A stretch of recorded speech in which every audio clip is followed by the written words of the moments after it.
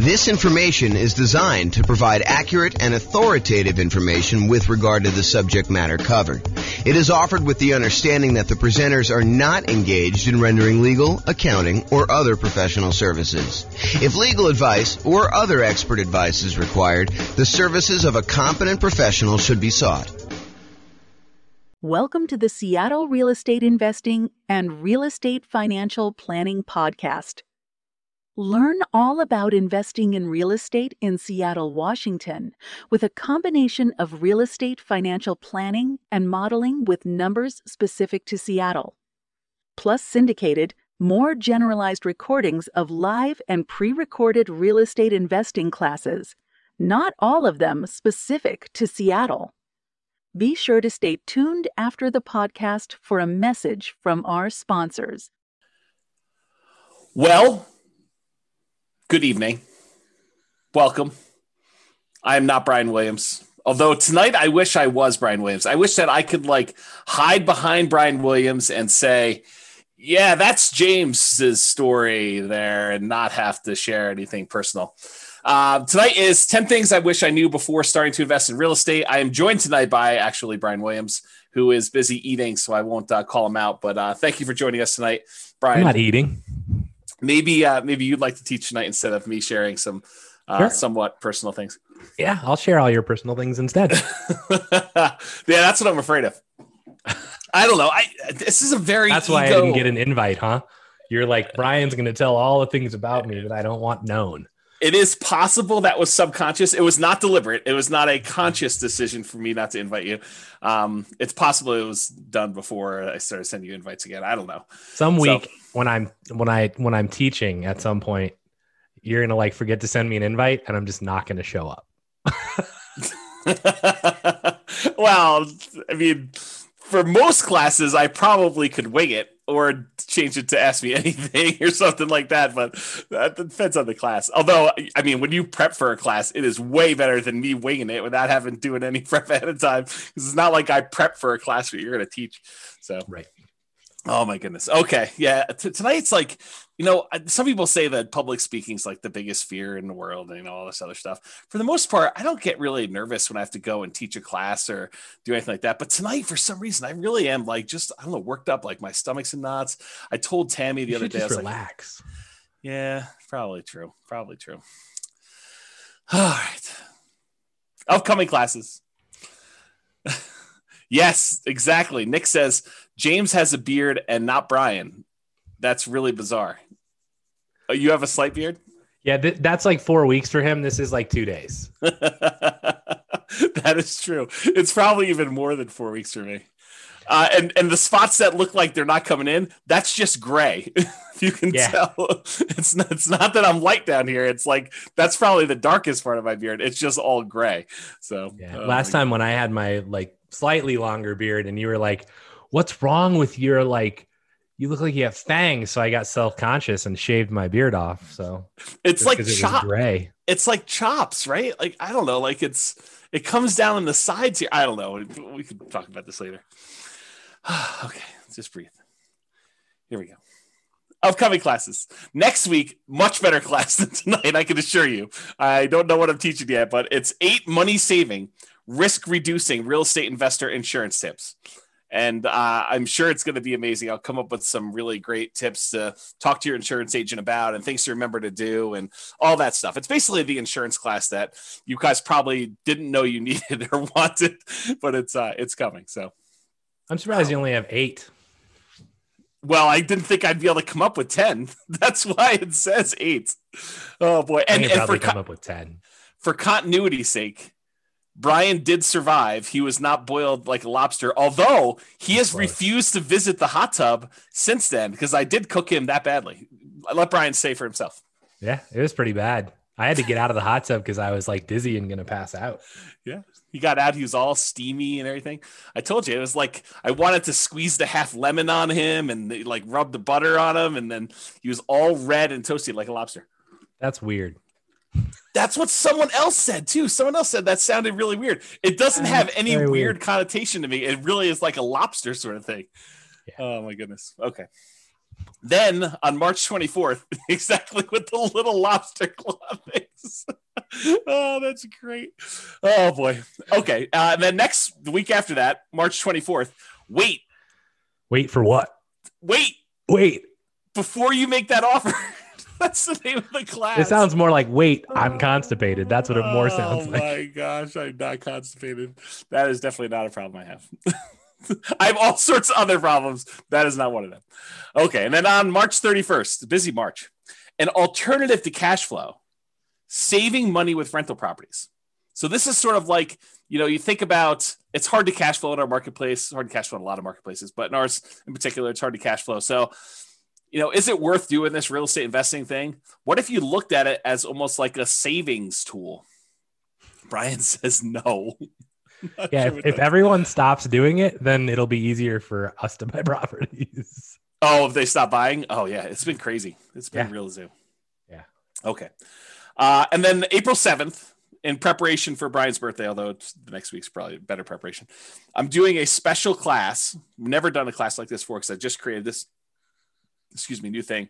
It's called Should I Sell My Rental? And I've created a new trademark term, which Brian loves when I create trademark terms.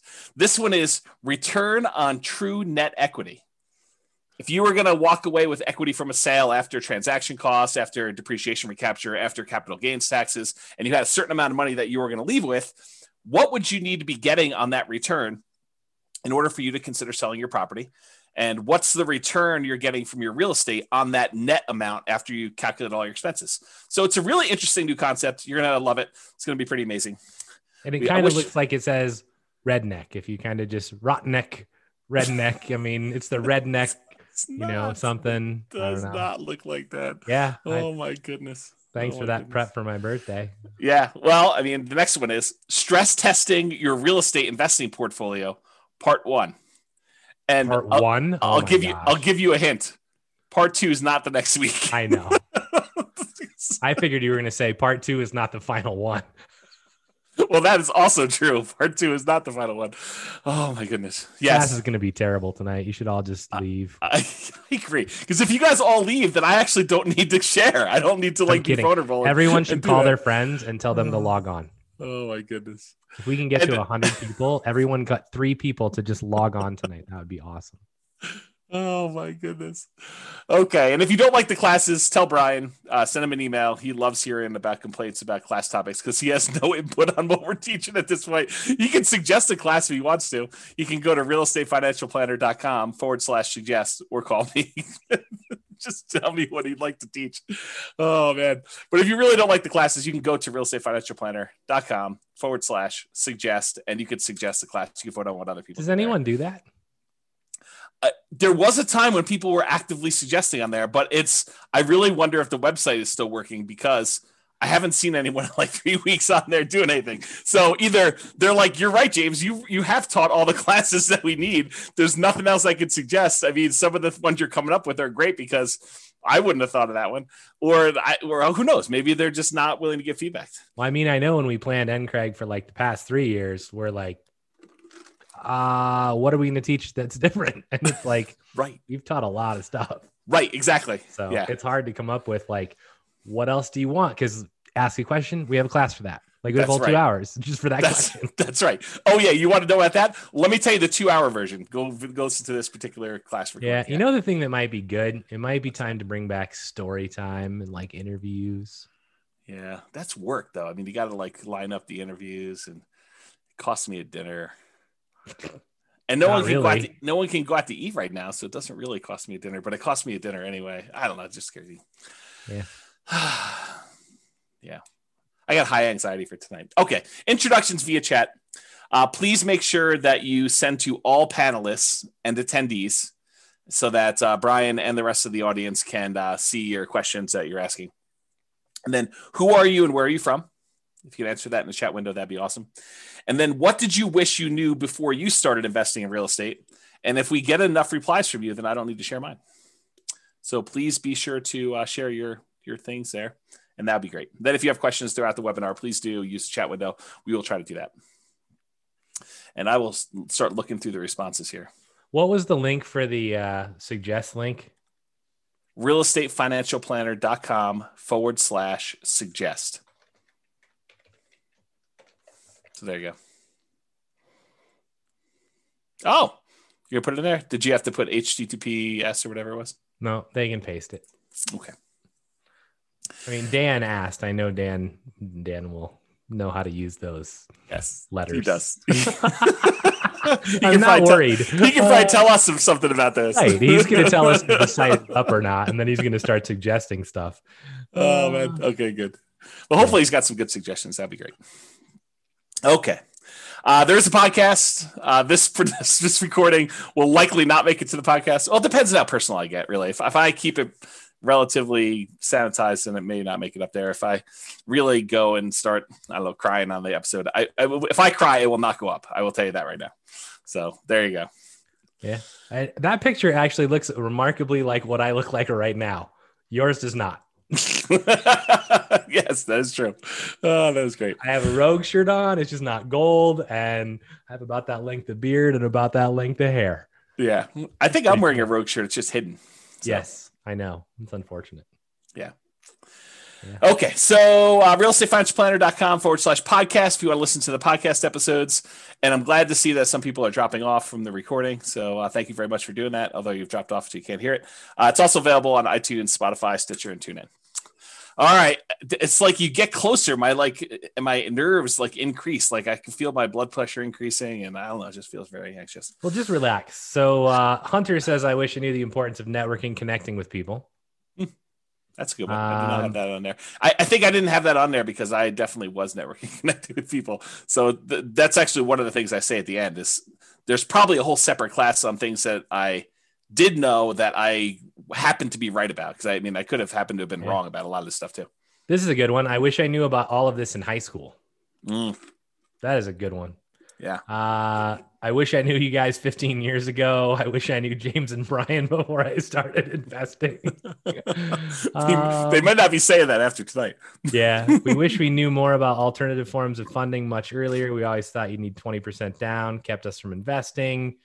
I wish I knew everything already. Yeah. I don't know everything already. Not even close. Oh, that's awesome. I wish I had seen Boston on tour live. Is that Mitch? Oh, yeah. Oh, that's great. I think so. I have a hard time seeing who it is. Oh, here we go. Oh, man. Okay. This is all public information, bro. You're good. Yeah, I'm sure. So, okay. So to give you some background as to where I'm coming from, I probably need to give you a little bit of history. And as Brian did point out, this is all public information. It's not like I've never told anyone before. In fact, I think every blueprint has a lot of this stuff in it already, if you've kind of read it. But so I opted to build 2 multi-million-dollar portfolios twice. One time because I failed. And I lost everything, and I had to go and rebuild it again. So this is sort of like, for me, going back through and doing this class was really hard for me, actually. It's like very emotional. I think from an ego standpoint, yeah, Brian's trying to give me a hug. And seriously, if I cry, this is definitely not getting published, and I'm close. So, yeah, it was really, really hard for me, like much harder than I thought. I definitely had some sleep-in days, just feeling a little bit down and, waking up at 11 instead of 10. And, just a rough couple of days, 3 or 4 days trying to do some of this stuff. So yeah, so this is where I'm coming from. I'm coming from, I thought, I really did at the very beginning of this thing, like when I started doing the real estate investing, I don't even remember how long ago it was now. I really thought I was smart. I thought that I had studied. I thought I knew everything. I thought that I had, gotten advice from smart people. I thought I had done a decent amount of reading. There was nowhere near the amount of information that there is today and publicly available information that there is today. But it wasn't like I didn't look up stuff at all. I mean, I definitely did a ton of reading. I probably read somewhere between 50 and 100 books a year at this point. And back then it was close to 50. I mean, I definitely was reading about a book a week. And so it wasn't like I was not trying to seek out knowledge and get the information I needed. So I really thought I was smart doing the first one. And looking back now, I was really naive. Like I thought, this is the danger I think we hear sometimes that people come into class where they come to an investor class and they attend deal analysis one time and they don't show up for deal analysis a second time or a different type of deal analysis because they're like, I already went to that class. And I'm like, my mind is like blown every time I hear that now because it's like I didn't realize all I didn't know. I don't know. That's basically it. I did not realize all I didn't know. Like what I thought when I look back now, I was really naive. I thought I had learned a ton. I know now that I have a lot to learn, and I still feel like I have a lot to learn. Like the more I learn, the more I realize, whoa, I don't know a lot about a lot of this stuff, and there's some stuff that I don't think I'll ever really know because some of it's like trying to predict the future and what's the biggest force or what's the biggest factor and what's going to happen here, what's going to happen here, and I think we've proven over and over again that sometimes making these predictions is definitely way wrong. So I don't know. Some of the things I'll discuss tonight, like what I thought I knew. I thought I knew back then. I don't even know what I'm trying to say there. Some of the things I'll discuss, I thought I knew back then, but I really don't know them. And maybe I don't even know them now. So I failed and I lost everything. Just for those that are not clear on that. I've since rebuilt. So in case you're wondering, this is intended to be some of the lessons I learned that I think might be helpful, although it's possible they're still wrong, or you could do the right. This is a great example from when Brian teaches his class on grit and tenacity and EV especially. But Brian talks about this a lot where you can make the right decision. You can do the right thing from an odds standpoint and still be wrong and still mess up and still fail and still have to like come back because even though you do the right thing, it doesn't always work out for you. And I think that was something I didn't realize at the time to the extent that I realize it now. And I think that'll come out tonight too. I will also tell you, I think I'm doing it smart this time. It's like I thought I was smart last time. I really do think I'm trying and being smart this time, but only time will really tell if I am smart this time because I don't know right now. You want to comment on any of that? I'm sure that people are interested in like when this was, if you care to talk about that at all. I also think that the EV point is one that people really like don't understand. And it's like, if I make one bet and I lose and it's a big bet, they quit. Yeah. And I think the important part here is that you made a bet and I don't know what your EV calculation was then. And I don't know how to even calculate what it would have been and whether it was a good bet or a bad bet, but regardless, like, you learned from it. And I think the important part is that you didn't just say, I'm done with this crap. Like you took a lot away from it and, you know, maybe it took a minute to, you know, want to do it again, but you know, you came back and you've done it again. And in the process, you've used those learnings to help educate other people, which I think there is not much that's more kind of respectful than that. So, or commendable, I guess is a better word. Yeah. And I do appreciate that. And as far as time frame goes, a lot of this stuff, and it's not me being obtuse and trying to like hide things from people. And, you know, someone may point out something to me, hey, James, what about this? And I'm like, I totally forgot about that because I think it's not like a deliberate thing, but it's sort of like, I don't know, I repress them or black them out, or I try not to dwell on them. And so a lot of the past gets fuzzy for me. I try not to dwell on it because I think I get like, I don't know, I go into these like dark spirals and stuff like that. And I will tell you at the time, so like, I'm trying to think of when this was. I think we started buying properties in 2000. And it took me a little while to get up to speed to do stuff like that. That was the first kind of round doing this. And I had looked at properties, doing property and stuff even before then, but the 2000 was the first one we bought. And then I think my bankruptcy was in 2013. So if you get a feel for that. And so that's sort of like a time frame for you to figure some of that out. A lot of the details I don't remember. And if I do remember, I'm happy to share them with you. But and the other thing I don't want people to do is, and there's a tendency for people to do this, right?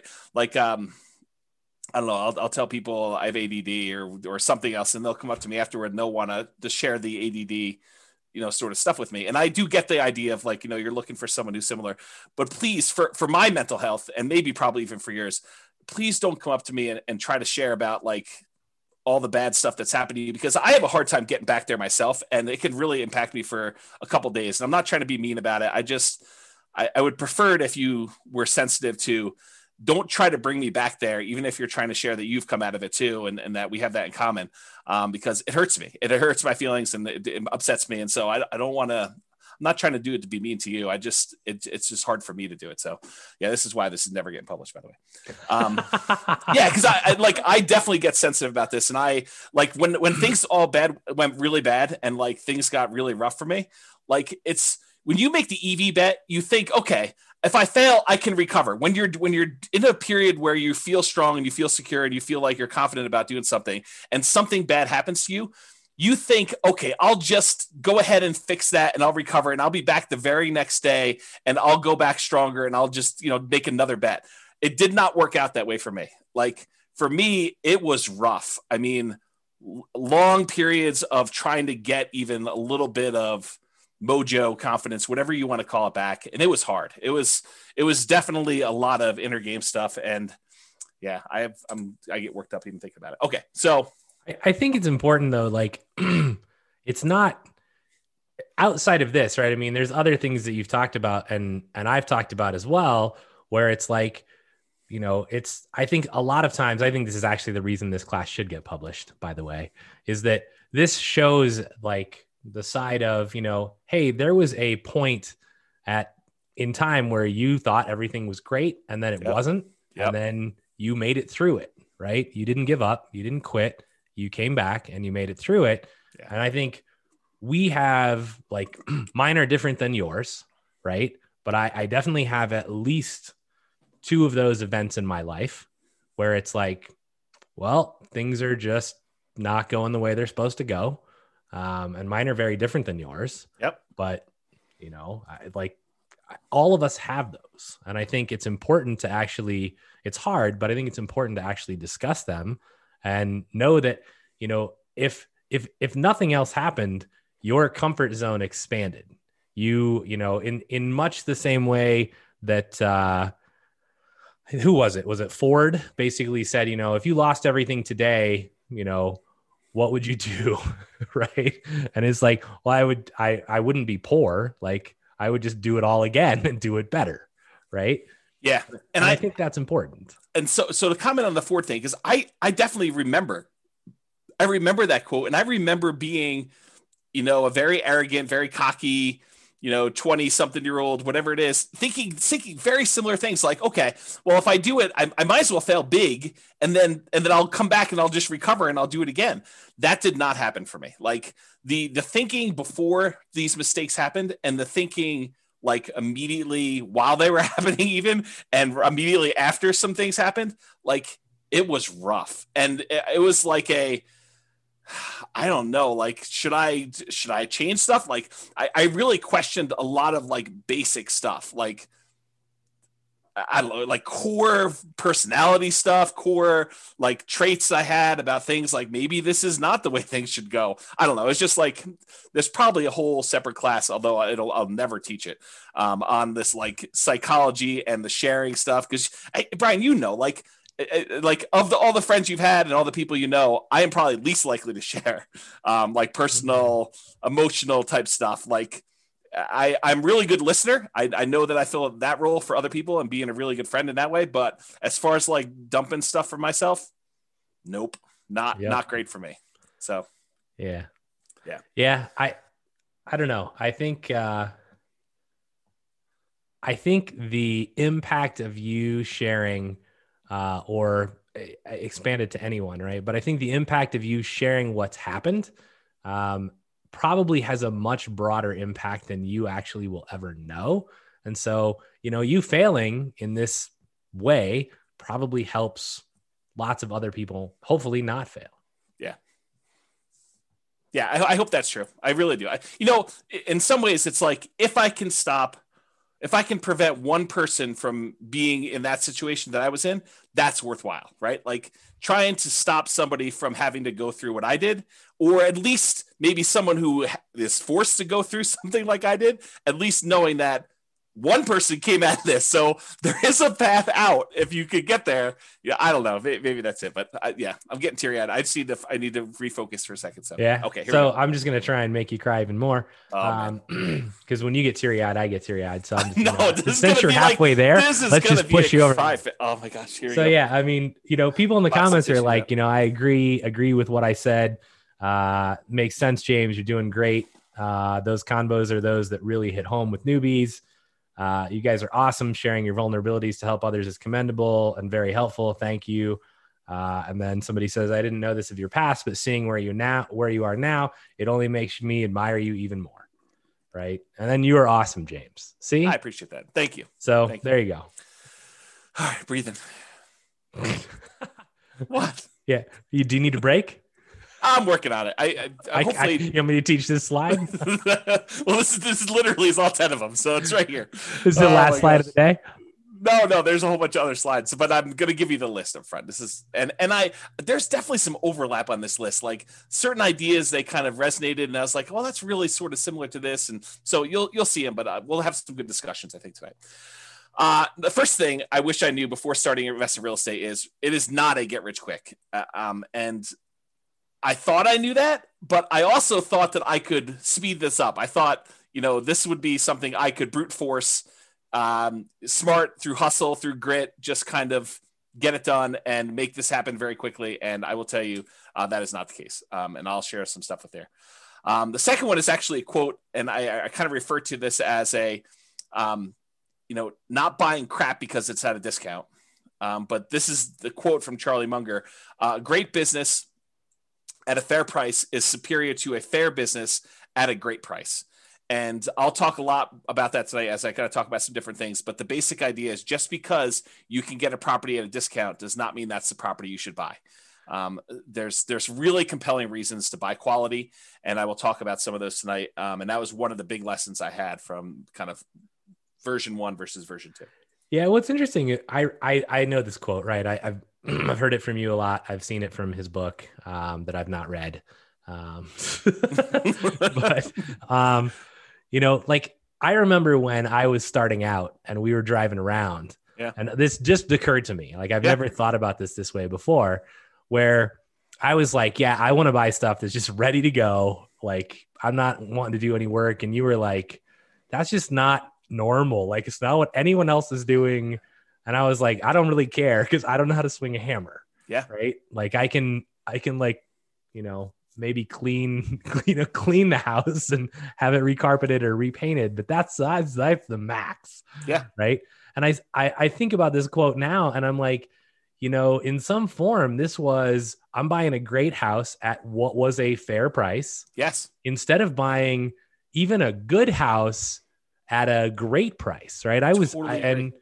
And it turned out remarkably well. And I actually think that in a sense, many of, all of the people that are buying the, new construction builds are essentially doing this. Yes. Which I think only bodes well for them in the long run. Yeah. And so I'll make a comment on this because I don't think I have a slide in this, although I probably should have included it. And if I ever do this class again, which I probably will never do. We should add the 44 of you that are here. Congrats. Yeah. You're the only 44 that are ever going to see this. Exactly.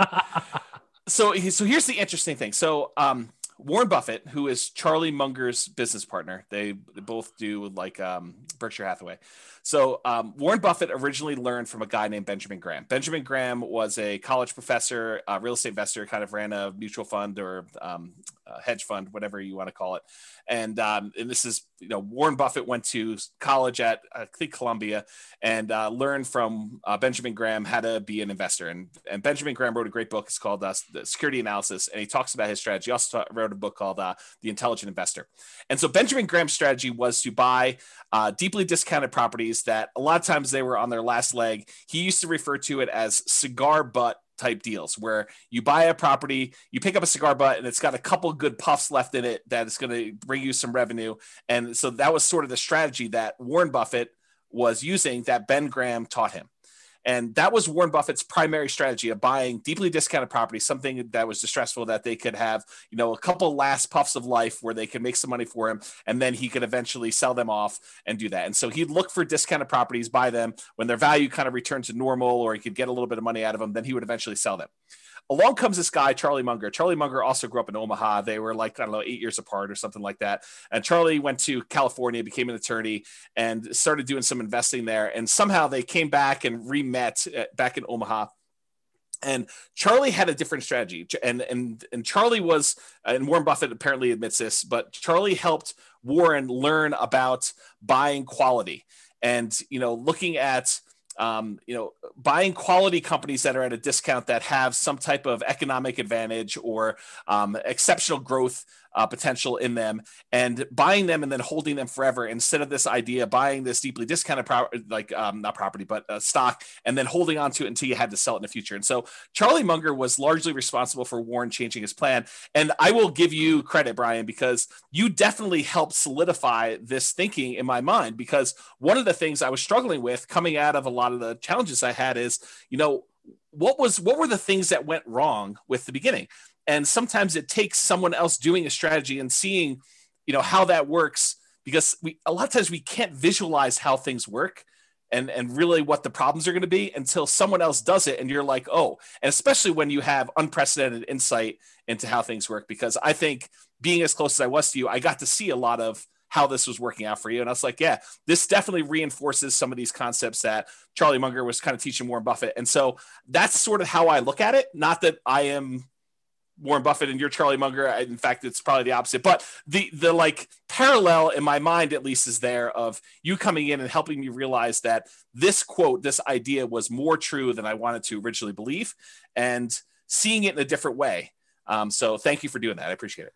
Yeah. And this isn't this was not a toot my own horn thing. And I will say, I didn't know any better, right? My journey started with, I saw the crap my dad was buying and renting. And I'm like, well, I ain't dealing with that crap, right? Don't do any work for 20 years. You go in and the carpet's torn up and the sink's falling off the bathroom. There's barely a shower. I'm like, that's just stressful. Right. So I'm like, I'm not doing it that way. And the only other thing I knew was the place that I lived in. And I was like, I bought the exact thing. Right. And then I was like, well, I know how my landlord is currently doing this, and they seem to be making a lot of money. So buy one of those. And then it was like, well, why not just go buy these? Right. And I mean, a lot of it was, there's definitely timing and luck and market and a whole bunch of other things. Right. But for me, I think this is where, if you guys hear us teach something, I mean, we're probably right, but we could be wrong, right? I mean, and this is what it is. If you think that your plan is good and you vetted it and you're not just guessing, then go try it, right?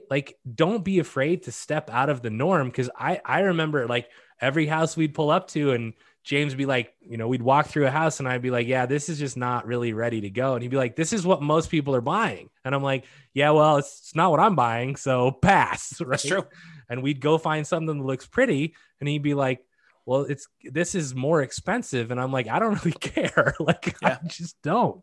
Right. The numbers still look like they meet my criteria. So let's try it out. And, a lot of that is, it's hard work. It's grit. It's luck. And luck is really, the hard work that you put in that creates opportunity for you.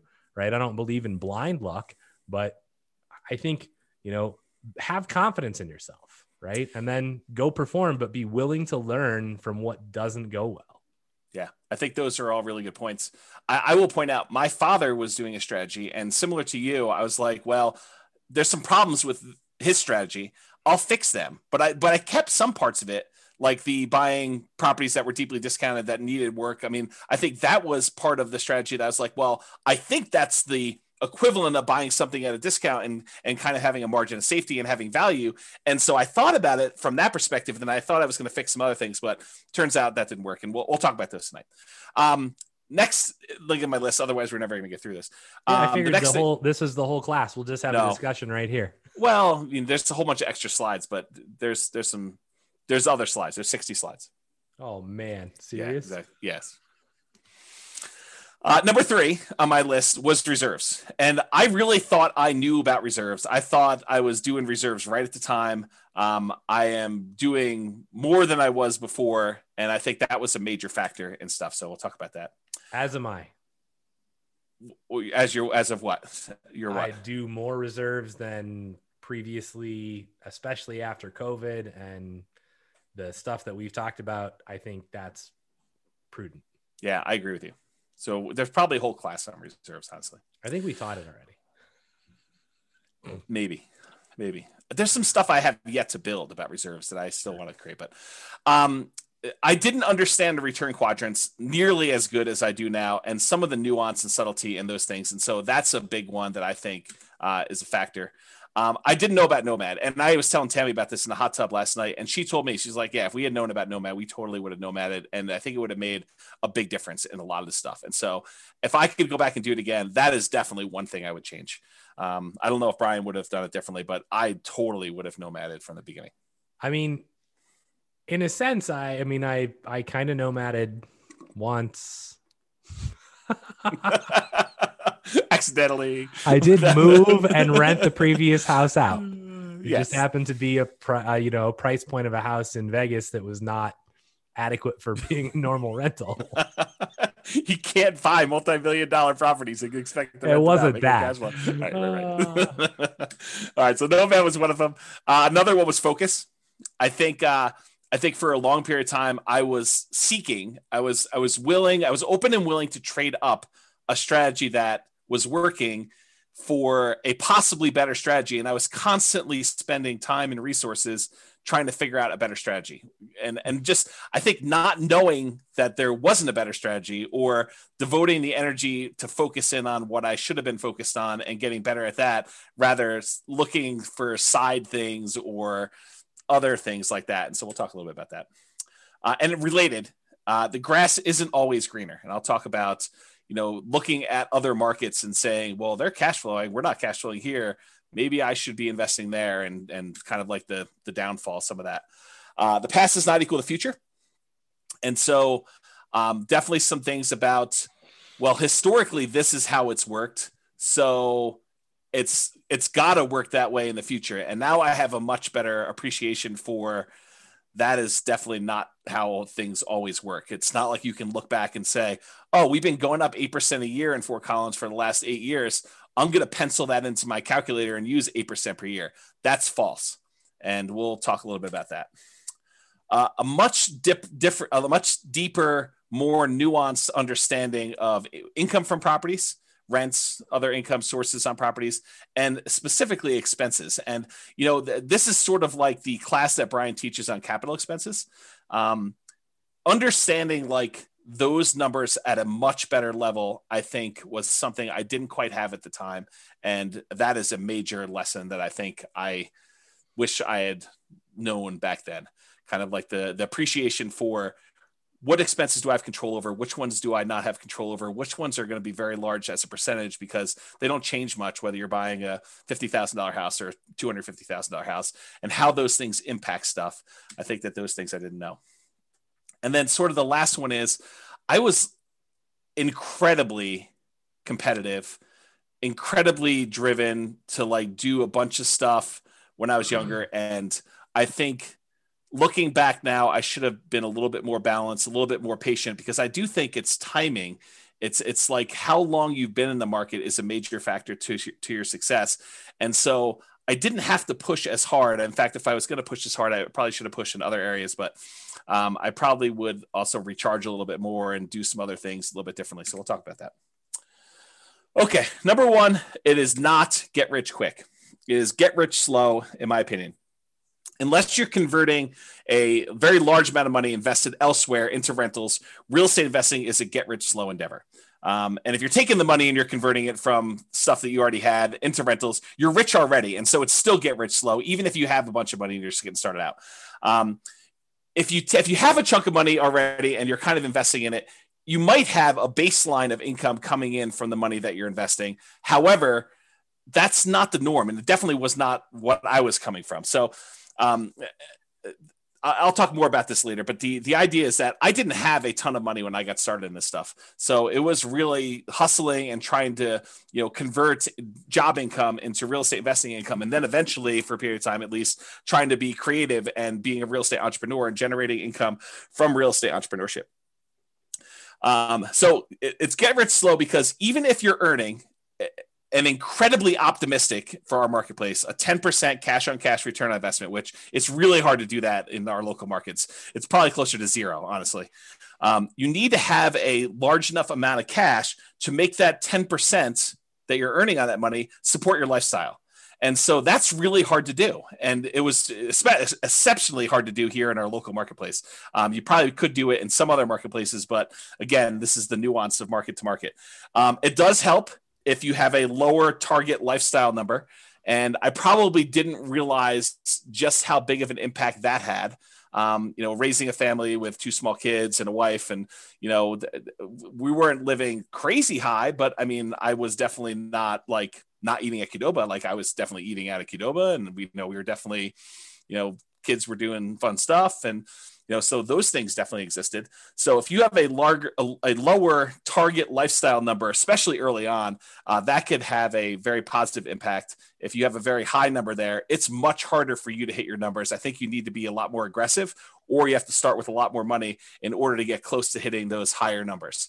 And so that's probably a kind of like sub lesson for some of this stuff here.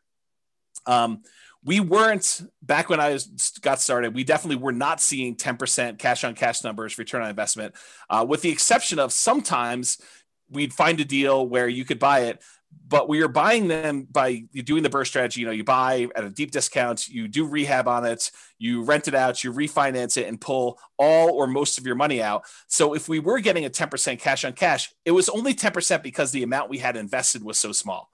So it was like very small dollar amounts, even if you were able to get that 10% cash on cash. We were not seeing numbers where you could see 10% cash on cash return or anywhere near that, with large numbers that we could do down payments. So that's why I think it's more of a get rich slow sort of thing. So this is Charlie Munger's quote. You can probably tell I just finished Charlie Munger's book. So I'm kind of on a Charlie Munger kick right now.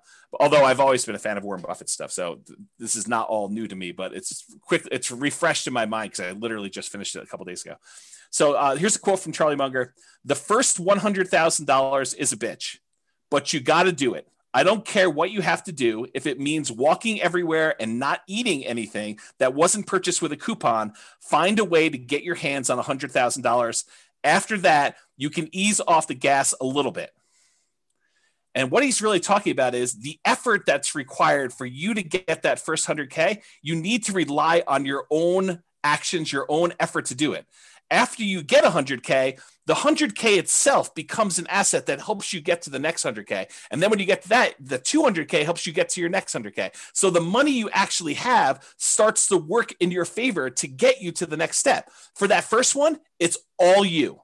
And you got to really put your head down. You got to work hard. You got to make it happen. And it's really challenging to do. And he acknowledges that. We did this at a shareholder meeting for Berkshire Hathaway, is my understanding. Do you want to add something to that, Brian? I saw you nodding and bobbing. Yeah, I mean, so for me, if you go back a slide, I would choose to reword this a little bit. Or forward. I don't know what that slide is though. Can't comment on it yet. But for me, I don't really, in my own personal life, I make a distinction quite heavily between rich and wealth, right? Yes. So for me, this would be get wealthy slowly, right? To me, the rich is not the goal. Being able, and rich to me is I can demonstrate that I'm driving a Lamborghini or whatever, and kind of more showing off the money. To me, it's, are you wealthy enough? And wealthy is, do you have whatever it is that you are doing? Do you have enough time with your family? Do you have whatever your why is? Have you accomplished it? Right. And I don't care if you have $1 million. If you only need 300,000 to do that, then do you have that? Right. So to me, it's really get wealthy slow and live up to your why. So I would add that to this slide, and then you can go to the next slide. And this one, I mean, I couldn't agree more, right? I talked to my kids about this even, and it's like, when you start out, things are going to be hard, right? What you see now is not where you will start, right? This is, like, yes, you'll not live in the house that we live in. You will live in a shitty apartment that has 1 bedroom and 1 bath. And, and I tell them this story. Like, I had a college roommate, and we rented a 1 bedroom apartment that had a kitchen that was literally like 6 square feet, right? Like, not very big. And we slept in the same bedroom in different beds. And I tell my kids this because I want them to understand, like, you don't start here. And the funny part of the story is my feet would hurt every morning when I woke up, and I couldn't figure out what was going on. And one night I woke up and my feet were basically at the head. I'm not sure why he didn't put his feet next to my feet, but like, our beds were in an L shape. And I woke up and he's got his fist cocked like at 2 a.m. And I'm like, bro, what are you doing? And he's like, you're snoring. And he was punching my feet at night. That's awesome. I was like, dude, you can just wake me up. You don't need to punch me. That's great, it was horrible. But yeah. I think knowing that you're going to have to go through that. And I try to explain to them, even though, the oldest is 13, I'm like, when you get that first chunk of money, you can then use it to invest, which then makes you more money. And the more that you have, the easier it is to make, the more opportunities you have, which totally seems unfair, but this is why you have to put your foot down, like on the gas 100% right now, and get yourself to the point where you have some money to actually be able to earn it. And whatever is in your head as you hear me say this, if you right now are like listening to this and you're like, but I have, kids and COVID and tough shit, right? It doesn't matter. Like, and I'm not being a jerk. It doesn't matter. Like, there are other people in your situation that are going to do it. And so if anyone can do it, you can do it too. And what you have to know is you just have to decide you want it bad enough, right? In any situation, you can eventually get there. So it might take you longer. That doesn't matter, but you have to be dedicated to the process. And once you start it, as Dan just said, right, it does snowball, and it becomes almost at some point, you're like, well, that's almost too easy, right? Like, okay, well, I have all these properties and this, 20 unit apartment comes on, and I'm like, well, I can just go refinance out of these other 2 properties and buy this thing. Yep. And you're like, well, that's stupid. I never would have been able to do that 10 years ago. Yeah. Right. And you don't realize how it becomes easy, but it's not been easy. Right. It was a ton of hard work that most people are not willing to put in early on. So, yeah. And or at any point, really. Yeah. And then the longer you do it, I think your philosophy changes a little bit, but we can talk about that another time. But I think it's like the early push, it's all your effort. And then later on, it becomes slightly less your effort because your other investments are kind of like pulling their own weight. And then you kind of get compounding. So you could do less and less, or you can keep pushing and grow faster. I think that's how you can look at it. And I think, again, it goes back to that first slide is, have you hit your point where you're like, yeah, I'm at my why. I don't need to have Warren Buffett's, billions of dollars, or Bill Gates's billions of dollars. I mean, it's not necessary. Yeah. So to kind of go and explain this a little bit better, this is from another website. I didn't create these charts. It's from 4pillarfreedom.com, and the web address for where I got these charts from is on there. But this shows you, if you're trying to accumulate $1 million and you're investing $10,000 annually at 7% annual rate of return, it shows you the amount of time it takes you to get to each $100,000. So the first one takes you 7.84 years to get to the first 100K. That's you like having to generate all of it yourself, like working hard, putting in the time, putting in the effort. Like that's the, not eating unless you have a coupon, and, walking everywhere and all that stuff. But then the next one only takes 5.1 years. So that's the next time it takes to get 100K more. Then the one after that is only 3.78 years. Then the one after that's only 3.01 years. Then it's 2.5 years, then 2.14, then 1.87, then 1.66, then 1.49, then 1.35 years to get that last 100K in order to get to $1 million. What's interesting, they broke it down on this website. 26% of the time, of the overall time it takes you to get to $1 million, is spent getting the first 100K. 74% is the next 900K. And that's the point, is that you really need to hustle, put your head down and get that first 100,000 and then take over and let the rest grow.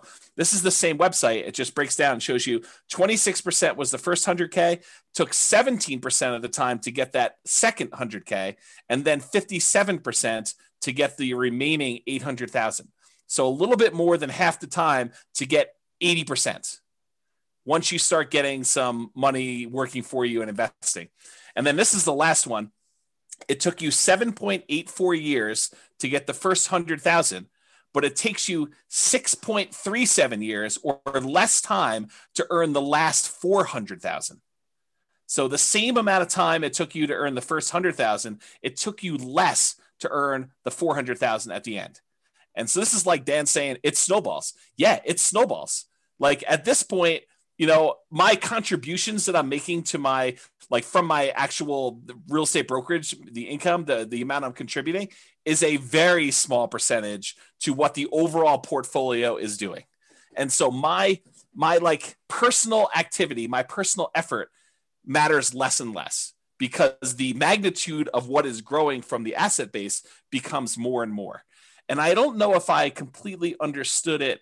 I definitely didn't understand it at this depth when I was doing this the first time. I mean, I had this like vision of, okay, I'm going to make this big asset base and it's going to pay out $100 or $200 a month in cash flow. And so I need 100 properties or 200 properties. I'll kind of talk to you how I got that math in order to get the amount of money I needed to live on. And so I kind of had that in mind. And I was like, you know, the growth will kind of keep pace with inflation, maybe do a little bit better. I didn't understand it like I do now. And I think understanding it like I do now, I could be much more turtle-like, slow and steady wins the race and systematically invest and do a lot better. And I think I understand that a lot better now than I did before. So I don't know if that helps you.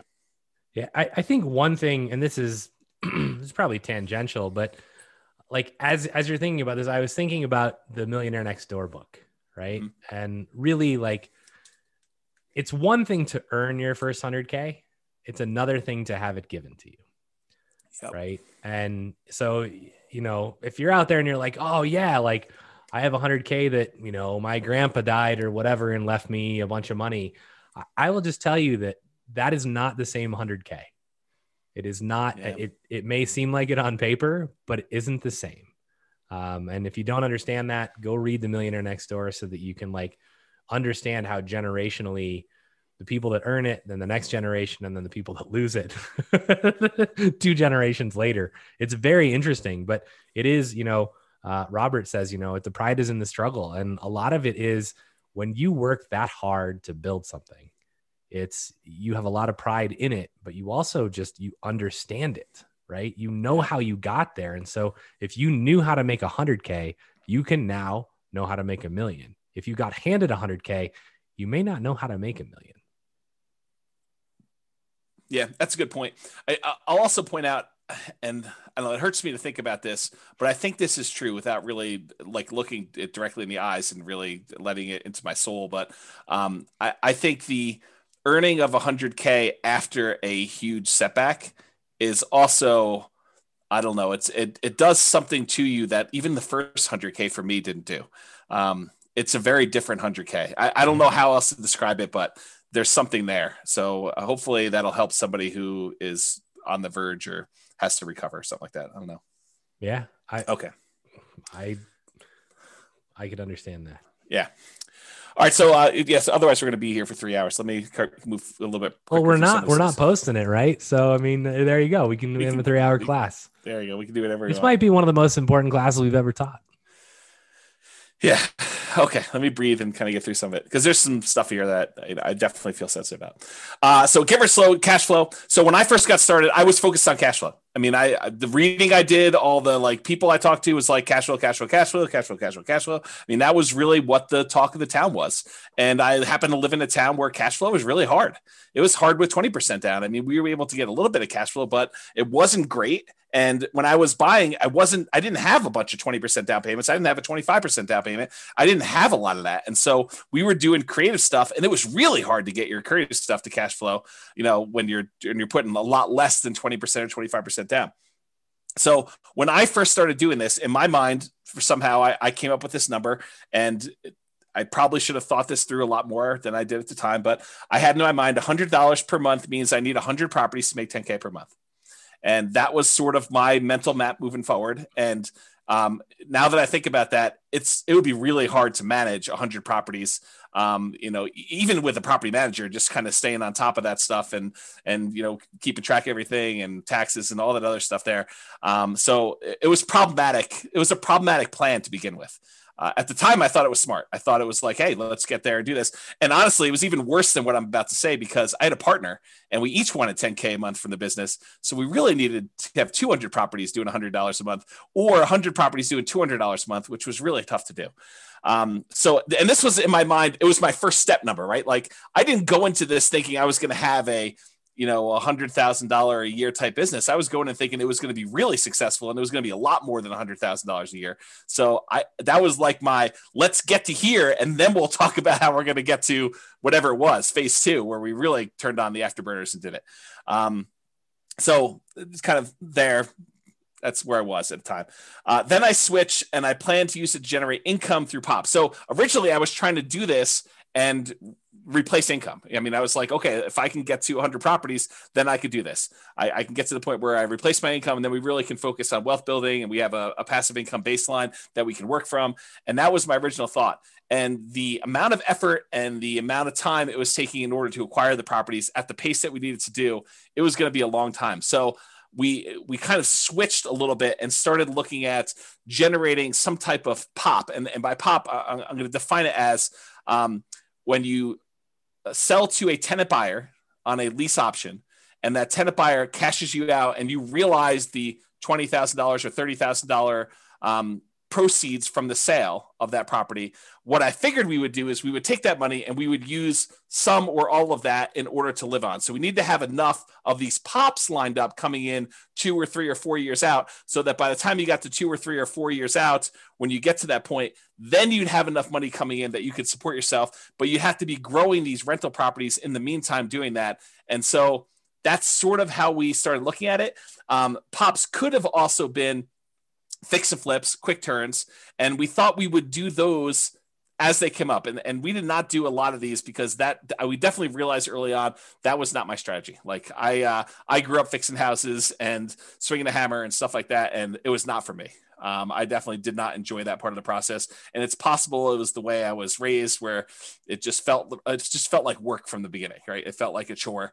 Like, you come home from school and, you're supposed to frame this wall so that when dad comes home, you can look over and make sure you did it right. And then, we're doing drywall the next day, and you're sanding drywall 4 times, because we didn't do knockdown. We did, the shear coating for so it was like all that stuff. And I was like, oh no, I'm not doing this. So anyway, it could have been fix and flips, which we didn't do a lot of, lease option exits, which was a strategy that I thought we were going to go and do a lot of stuff, and a lot of wholesaling. And so the wholesaling, though, is you're taking money, you're kind of like trading dollars today for what you could have had as a long-term investment for a property later on down the road. And you were giving up a lot of the upside. And so while we definitely did some wholesaling, it was not the preferred strategy. And so we did that eventually. And this is like me abridging this story to kind of make it fit into the class. I eventually opted to go to make the POPs actual real estate brokerage commissions. And so all I had to do is help someone buy a house, and I could get paid, $10K or whatever it was, to do that. And so that's sort of how that evolved, from doing the creative entrepreneurship, where I had to go talk to a whole bunch of sellers, get a seller to agree to sell a property at discounts, to then put a tenant buyer in there, or, wholesale the property to someone else in order to make that money, to just helping someone else buy a property that was already done to that point. And so for me, it made a lot more sense to do the POPs as real estate commissions. In retrospect, and this is hard for me to even say, it may have been arguably better if I had just gotten a job and, done some type of nomad thing and just, lived on whatever it was, got to that 100K to 200K, 300K, and just built it that way. And, it's at the time, it didn't feel like that was the better option, but it might've been. So I don't know, just something to think about. Would have changed your course of history.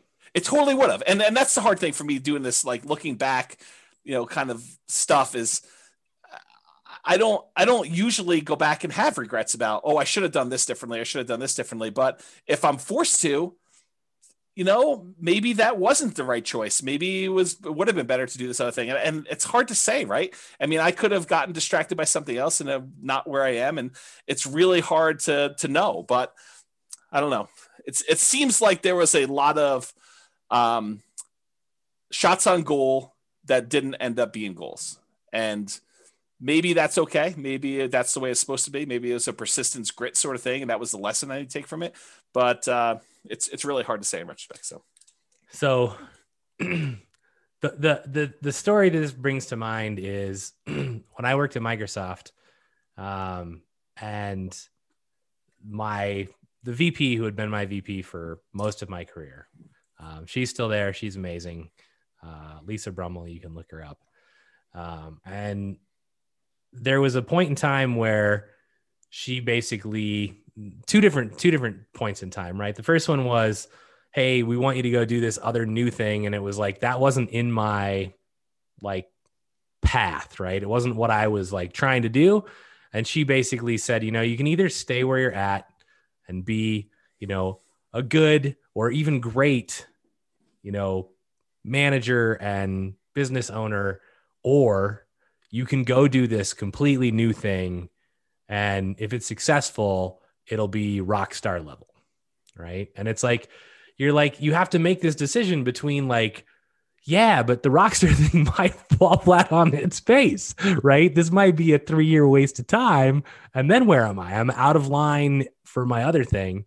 Right. I think that was the first one. And then more related was the one when I decided to leave Microsoft and I went and talked to her. And she looked at me and she was like, and I, for those of you that don't know, I left to play poker professionally. And so a lot of people are like, what is wrong with you, bro? You are messed up in the head. You're going to leave your job at Microsoft where you make lots of money and you're going to go play poker. And she was like, I totally understand where you're at. She said, if I was your age and my dream wasn't poker, she's like, if I thought I could make the LPGA tour, I would totally quit and go try it. And I think having not tried what you tried, I think would have been a disaster and a much larger regret than ever being able to sit here and look back and go, oh, I should have gotten a job and made 200 or 300K and then invested. That would have been a huge, huge regret for you, I think. Yeah, it's maybe true.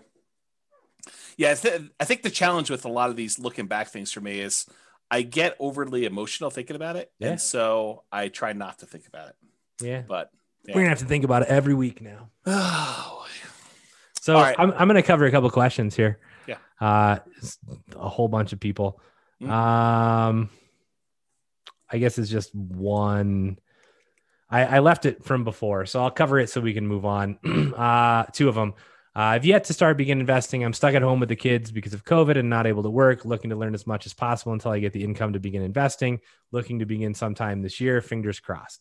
So again, everything you've heard tonight, pedal down, don't let any of that stand in your way. And every time that anyone, not just you, feels like, oh, hey, this is why I can't do something. I just want you to remember me looking you in the eye and going, bullshit.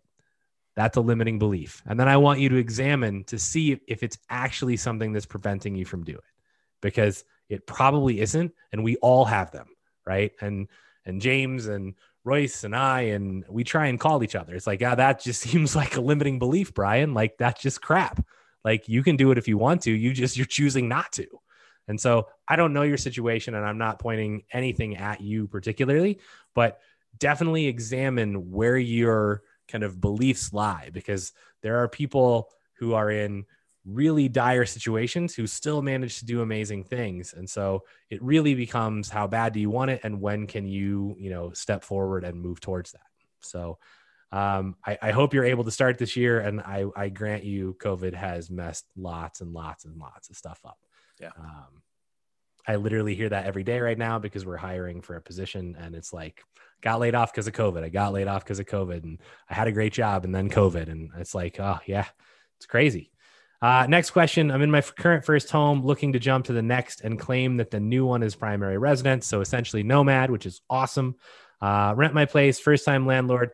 Nervous because of CO laws, which I assume is meant as Colorado laws that heavily favor tenants and not landlord, which actually isn't true in our state. Our state is actually much more geared towards landlord, although it's swung a little bit, but it is not like California where it's, and maybe this is supposed to be California, right? In which case you're dead on. But in Colorado and even anywhere, like it's okay if the laws favor the tenants, right? Don't be negligent. Like treat your tenants as human beings. I mean, and most of this stuff never comes into play. So don't let tenant or landlord laws heavily favor one way or the other deter you from being an investor. Yeah. And then what do we got? And Brittany says, thank you so much for that, which is good that she didn't just like log off. So you already have the right mindset, Brittany. I will just say that, like for you to actually hear me say that and be like, thank you. Like you're going to make it. So go get it done. Yeah. You're well on your way. Cause a lot of people would be like, F you, Brian. That's probably true. Which is fine. I totally am happy with that. And then I just go, great. I'm kind of done helping you. Yeah. All right. Let me push on because we're at slide 18 of 63. So fair price. There's a lot more to deal analysis than the numbers on the spreadsheet. You have to read into the spreadsheet, and I don't think we can even create a good spreadsheet to really do this justice, because you need to truly understand what each number means and understand what is likely to improve, what is likely to stay the same, what do you have control over, what do you not have control over. So there's a lot of nuance and subtlety to the spreadsheet and understanding that.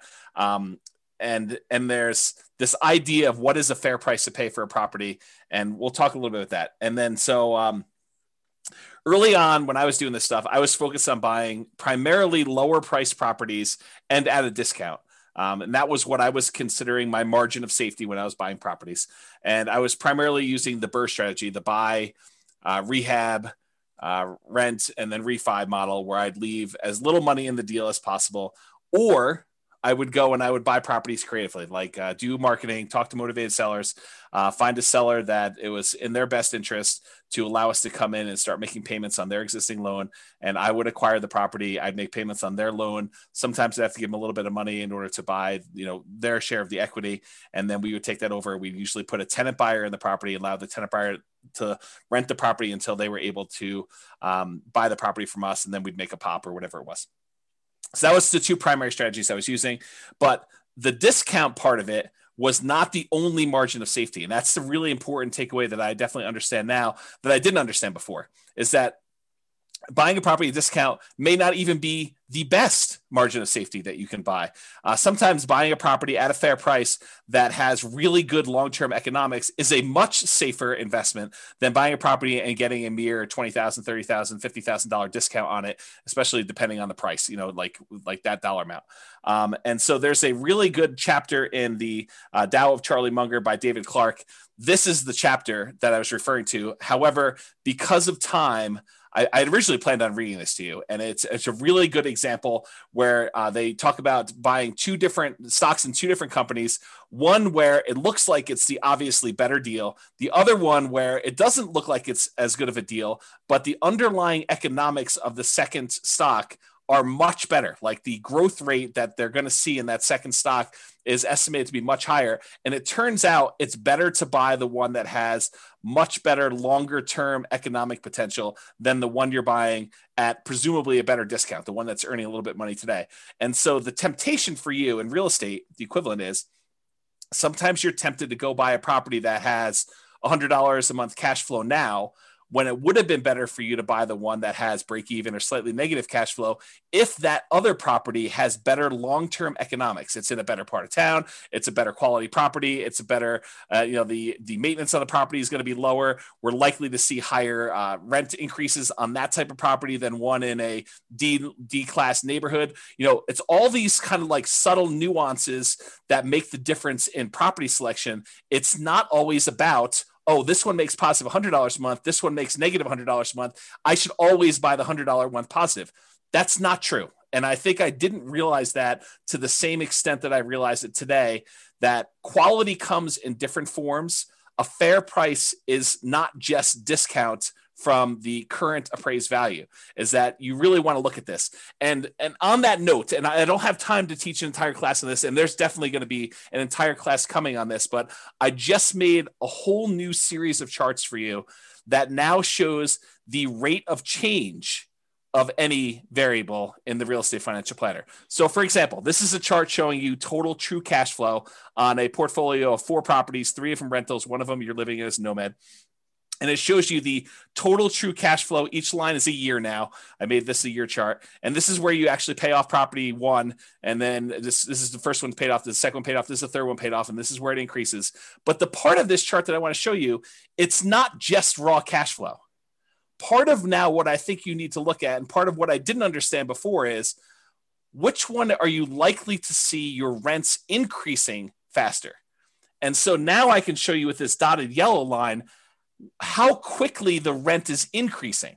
And so the rate of change, the percentage that the rent is increasing, is on the right-hand side. This yellow dotted, the orange dotted line now shows you how quickly rent is changing over time. And then you can see the normal economics for a lot of properties is the rent tends to slow down over time because you've already got to the certain point where it's a certain dollar amount, and for it to grow more, it's growing at a slower rate. But that's not always true. And so there's a lot to go through with this chart, but I just want to point out that we're not just looking at raw rent. We're also looking at how quickly rents will grow, how quickly property values will grow, what the quality of a property is, and the things that are related to quality, like lower maintenance and lower vacancy and lower turnover and all those other things. They all have an impact on things, and they're more important than you might imagine at first. And so that's sort of the lesson that I kind of want to take away from that. And all of those little nuggets, yeah, when you don't come back to the same class that we teach the second time and the third time, those are the nuggets that you miss. And those nuggets become really important. I think they do. Because, there's like the first glance of how the blocks sort of fit together. And then you start realizing, it's more than just the blocks fitting together. It's like, what order you place them in, and, the orientation of them, and how big of a gap do you put between the blocks. And this is literally why I went to the effort to teach people how to build the spreadsheet so they could see the interaction between the numbers, right? Which is a huge, it's not going to happen, but that's the goal, right? It's like, how do you get people to understand this is how all the numbers interact? And the only way you do it is you go through and you figure it all out on your own. Yeah. Yeah. And Skylar says, I'm definitely going to read that. I'm assuming she means that article from the Charlie Munger book, but that's just one page of the book. And honestly, there's lots of other examples. If you search the web, you could probably find versions of that, but it's a pretty good example of why it's not obvious that you always pick the one that seems better at first blush, that you have to look deeper than just cursory surface level type numbers. Yeah. Tao of Charlie Munger. That's the name of the book. Okay. Reserves. And we probably need a 2-hour class on reserves, but I'll give you like my, one slide version of reserves tonight. So at the very beginning, I was really stretching to even buy a property. Like this was me relatively early on trying to, get started, make stuff happen, kind of like push a little bit out of my comfort zone to do things. So I was stretching, and I probably had some reserves, but nowhere near the reserves that I found out later that I was supposed to have, and not even close to where I am today with the amount of reserves that I keep. So like, if you look at my progression of like how much I think you need in reserves, I started off with basically 0. I thought incorrectly, totally incorrectly, but I thought at first that having access to a large amount of credit was good enough for reserves. Oh, that was wrong. That was way wrong. But that's where I started. I met with a CPA early on with a few properties, and they told me 6 months of reserves for each property. That like hurt me. It like after that meeting, I felt like that's too slow. There's no way I'm going to be able to have 6 months of reserves and hit the numbers I need to hit in order to get to my 100 properties with $100 a month. That doesn't make any sense to me. Like, there's no way I'm going to be able to come up with that money. I don't have enough money for 25% down. So like, I'm not going to be able to do that. So I got to buy these properties creatively in order to do the creatively and to be able to support myself and have this money coming in from, either doing BRRRR or creative financing or whatever. I mean, I need more. I need speed. I need velocity in order to kind of hit my goals. So this 6 months, I fought that advice hard. Like mentally, it was hard for me to do. Emotionally, I mean, deep down, I knew it was right. Like I was like, that's why I fought it so hard. I was like, how can they say that?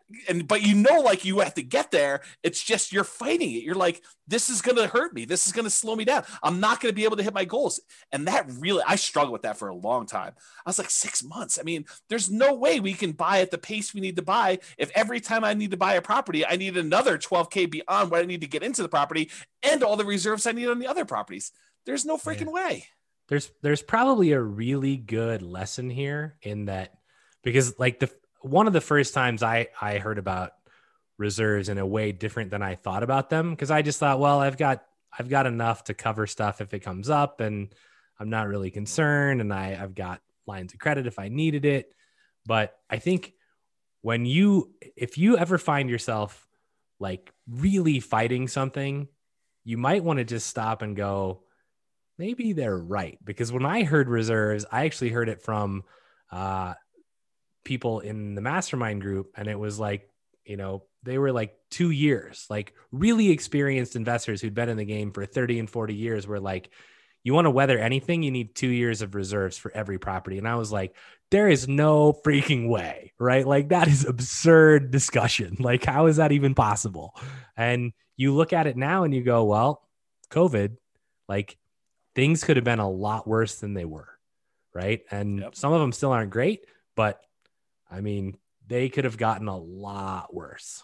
So you can easily go, oh, well, if you didn't have rent coming in for any of your properties for a year, would you be okay?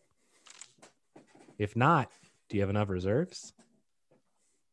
It's hard. Yeah. Especially when you're trying to grow.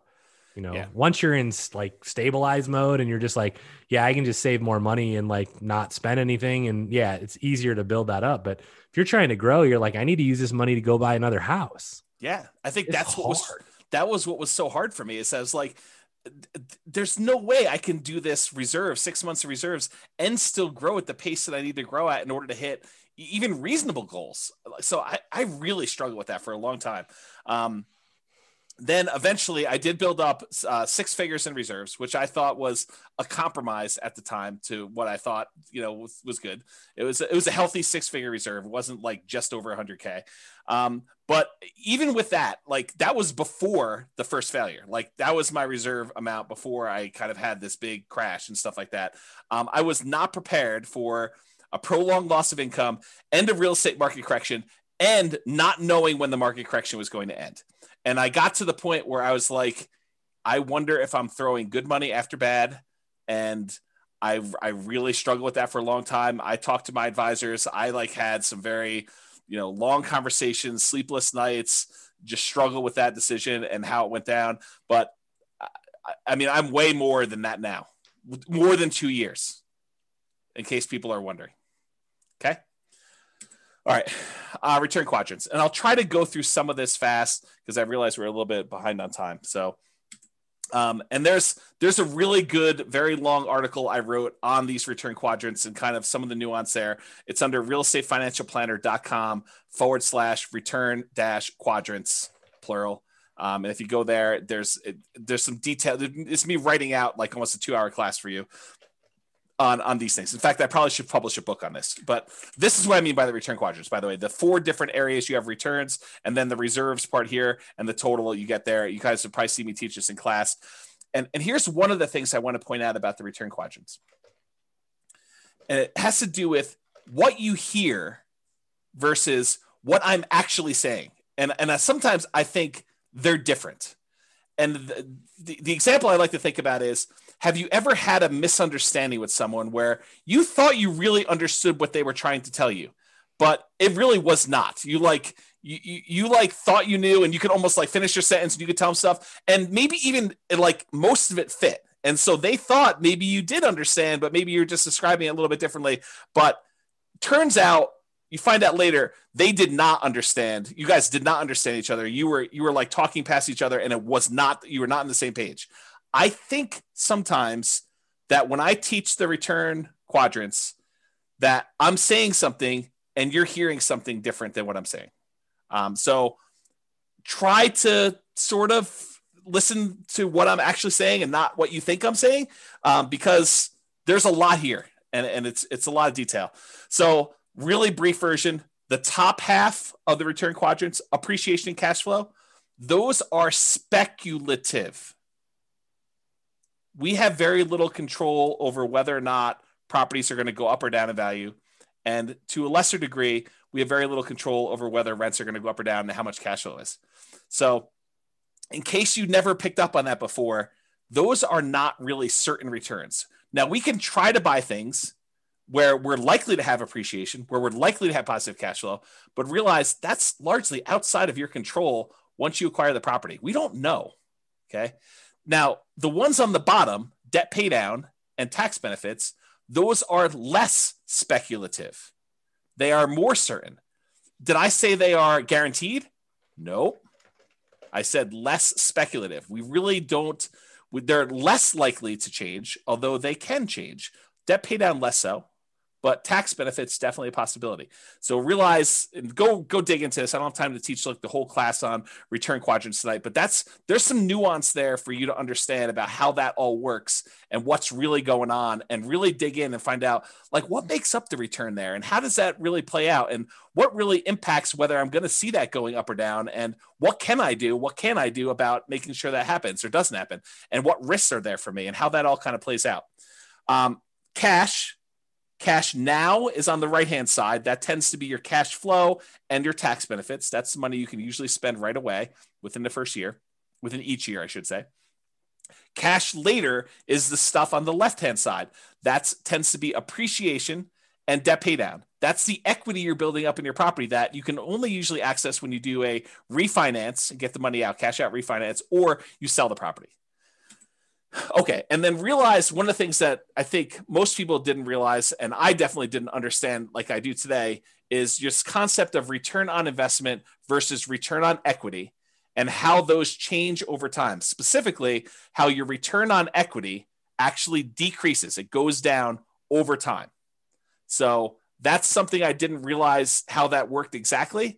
And now I understand it much, much better. And I think it's an important lesson, something I wish I had known a long time ago. Also, the subtle point of once you pay off a property and exhaust your depreciation benefit, the tax benefits of depreciation, eventually all you're left with is unleveraged depreciation, whatever the raw appreciation is for your city that doesn't get magnified by having a loan on a property, and your capitalization rate, your cap rate on a property. So eventually your property returns, basically they are asymptotic and eventually become unleveraged depreciation and cap rate. So I think those were two things that were there. Okay. Any questions or anything before we get into new stuff? Nope. I handled a couple that we don't need to have just for time reasons. Okay, cool. So Nomad, this is one of the things I wish I had known about early on. I started investing primarily using the BRRRR strategy, buy, rehab, rent, refinance, trying to buy properties where I left very little or no money in a deal. And also buying creatively, like buying subject to or with wrap financing. Those were the two strategies that I primarily was using very early on. And one of the big issues with both the BRRRR strategy and buying creatively is this: poor property selection. You don't get to choose from all the properties available in the MLS when you have to buy it at a deep enough discount where you can buy it, rehab it, rent it out, and refinance it and pull your money out. There's a very limited number of properties where you could do that. And so you end up selecting oftentimes sub-ideal type properties that you wouldn't otherwise pick to be in your portfolio. But the only reason you're picking them to be in your portfolio is because you can buy them at a discount and add them to your portfolio for little or no money. And those do have a cost associated to adding them to your portfolio, because if you wouldn't have added it to your portfolio, maybe there's a reason why you wouldn't have added it to your portfolio. And even though you're getting it for free, sometimes free isn't good enough to add it to your portfolio. Okay. So poor property selection. And that also applies to the creative financing ones. If you're trying to go buy a property creatively from a motivated seller, you're doing marketing and you're asking for a seller to call you because they've got some type of real estate challenge that you think you can possibly solve. I think that is a major factor, because not everybody is going to be motivated and allow you to buy their property that way. And so it's also poor property selection. It's really hard to find ideal properties to do that. And that's one of the things I did differently the second time around, is I didn't just buy anything for my portfolio. I was very selective in what I was going to add to it. And those properties, the BRRRR ones and the creative ones, they do not tend to align with the quality properties that we talked about when we said fair price. We talked about buying a great company at a fair price versus buying a fair company at a great price. That's what I'm talking about here. It's another way of me saying this. Another issue that I had with the BRRRR and creative buying properties creatively subject to and wrap financing was living expenses. I had to figure out a way, if I wasn't going to work a job, if I was going to be a real estate entrepreneur and try to generate money from this, was generating living expenses. So I had to do it either with cash flow or these pops by having a tenant buyer live in the property. And then, 2 or 3 or 4 years later, they come out and I get 20, 30, 40K, whatever it was at the time to do that. So that was another challenge of doing it. The second time after I failed and I had to rebuild, I primarily focused on 25% down and then a little bit of Nomad. And so for those of you that are kind of aware of what I'm doing, that's what I primarily did for version 2. Okay. Hey, James. Yes. Knowing that return on equity goes down over time, what do you do about it? Do you try to exchange out properties as time goes on to optimize, or something else?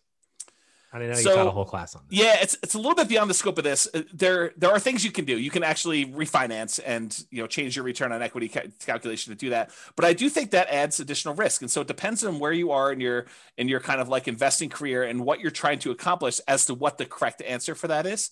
I will tell you that your portfolio tends to become slightly less risky over time as your equity position increases.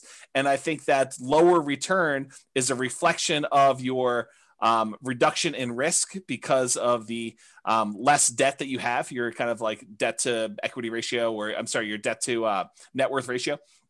And so there's a whole class on some of that as to what that means and why. And I probably should have time to think it through and really give you a much better answer, but that's like off the top of my head while I'm distracted with some other stuff. So why 25% and not 20%?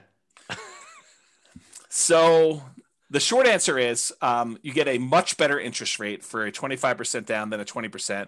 And it's not that much extra down if you've got some resources going there, and it significantly improves your cash flow to do it. So we've done classes before, I think, where we compared 20 to 25% down. The which ones they were escapes me right now, but this is not a new discussion. This kind of 20 versus 25%, we've talked about a lot in various other classes and showed you the numerical differences of why you want to do that. One of them is definitely the financing class, where I show you the difference in interest rate between a 20% down payment for an investor and a 25% down. It is way, way better. Like your cash flow significantly increases because number one, you're borrowing less, and number two, your interest rate is crazy better than doing the 20% down. So that's the short answer for that one too. Okay. So one of the things I wanted to point out, we talked about this idea of the first 100K, the kind of one that, Charlie Munger says is kind of a bitch to get to. And I wanted to show you just very briefly why Nomad can be an amazing way for you to get to that first 100K. So this is you in your second year when you convert that first property you bought to a rental. And you can see that just by holding that property, even with negative cash flow in our marketplace, this is a property that you could have bought 3 months ago in Northern Colorado. It's probably one of the better properties, but it's not like a once in a lifetime type deal. It's like you could have bought 10 of these. So it has negative cash flow on it, has some positive tax benefits, so that the overall cash flow is positive. Appreciation on it was 11,000 or so, and debt pay down was almost $8,000. And so on that particular property, you made about $20-something thousand just by buying this. So that's in year one when you do it. When you do year two, the property made $23,000 in year two and $22,000 for the second property you bought. So between the two of those and the one from the year before, you're at like $68,000 towards your first 100K, which is crazy to think about. That's just you doing 2 Nomad rentals, 3 properties total, 1 you're living in and 2 rentals. And then if you end up getting to year 3, you have 25 from the first one in that year, 23 from the second one in that year, 23 from the third one in that year. And so you had a total of whatever this is, $70,000 plus what you had before. So you're at $141,000 by the end of year 4, 3 years with you as rentals. So you're way over that. Now you did have to contribute, down payments in order to get here. First one could have been 0, but probably 3% down, 5% down for doing some of those. But that's what's powerful about Nomad is it allows you to get these amazing kind of returns on the numbers. And I probably should do a whole class just on this concept of kind of getting to your first 100K, why Nomad is so fast for doing it. But one of the reasons why it's so fast is you're seeing 23% return, 25% return, 30% return on the amount that you invested, on your equity, actually, in this case, because it's a return on equity quadrant when you're doing that. And so I probably need to dive deep and do an entire class on that. But this is the short version as to what I didn't know, whenever it was 20 years ago when I first started. Oh, and here's the overall return on equity on all the properties. So your overall appreciation rate is 12.69. Your overall cash flow is slightly positive. Your overall tax benefits 1.85, and your overall debt paid out 8.83 for a total overall return of just over 20-something% on a return on equity plus R12 quadrant when you're doing that. So that's what's powerful about Nomad is you're getting these super high returns on your money for owning the properties, and that's going to help you get you there a lot faster. Okay. I think I'm making up some time. I'm halfway through, 36 slides. Focus. When I was running my marathon, Brian was texting me videos of The Rock in the gym saying focus. That's what he was doing when I was doing that on my phone. Focus. My phone is actually named Focus. Really? Should be named like lack of focus, like distraction. No, that's not your phone. So focus is going to be relatively short, but I think in some ways this is one of the bigger ones, right? I think this is the one that cost me a lot of time, cost me a lot of energy, and probably didn't help as much.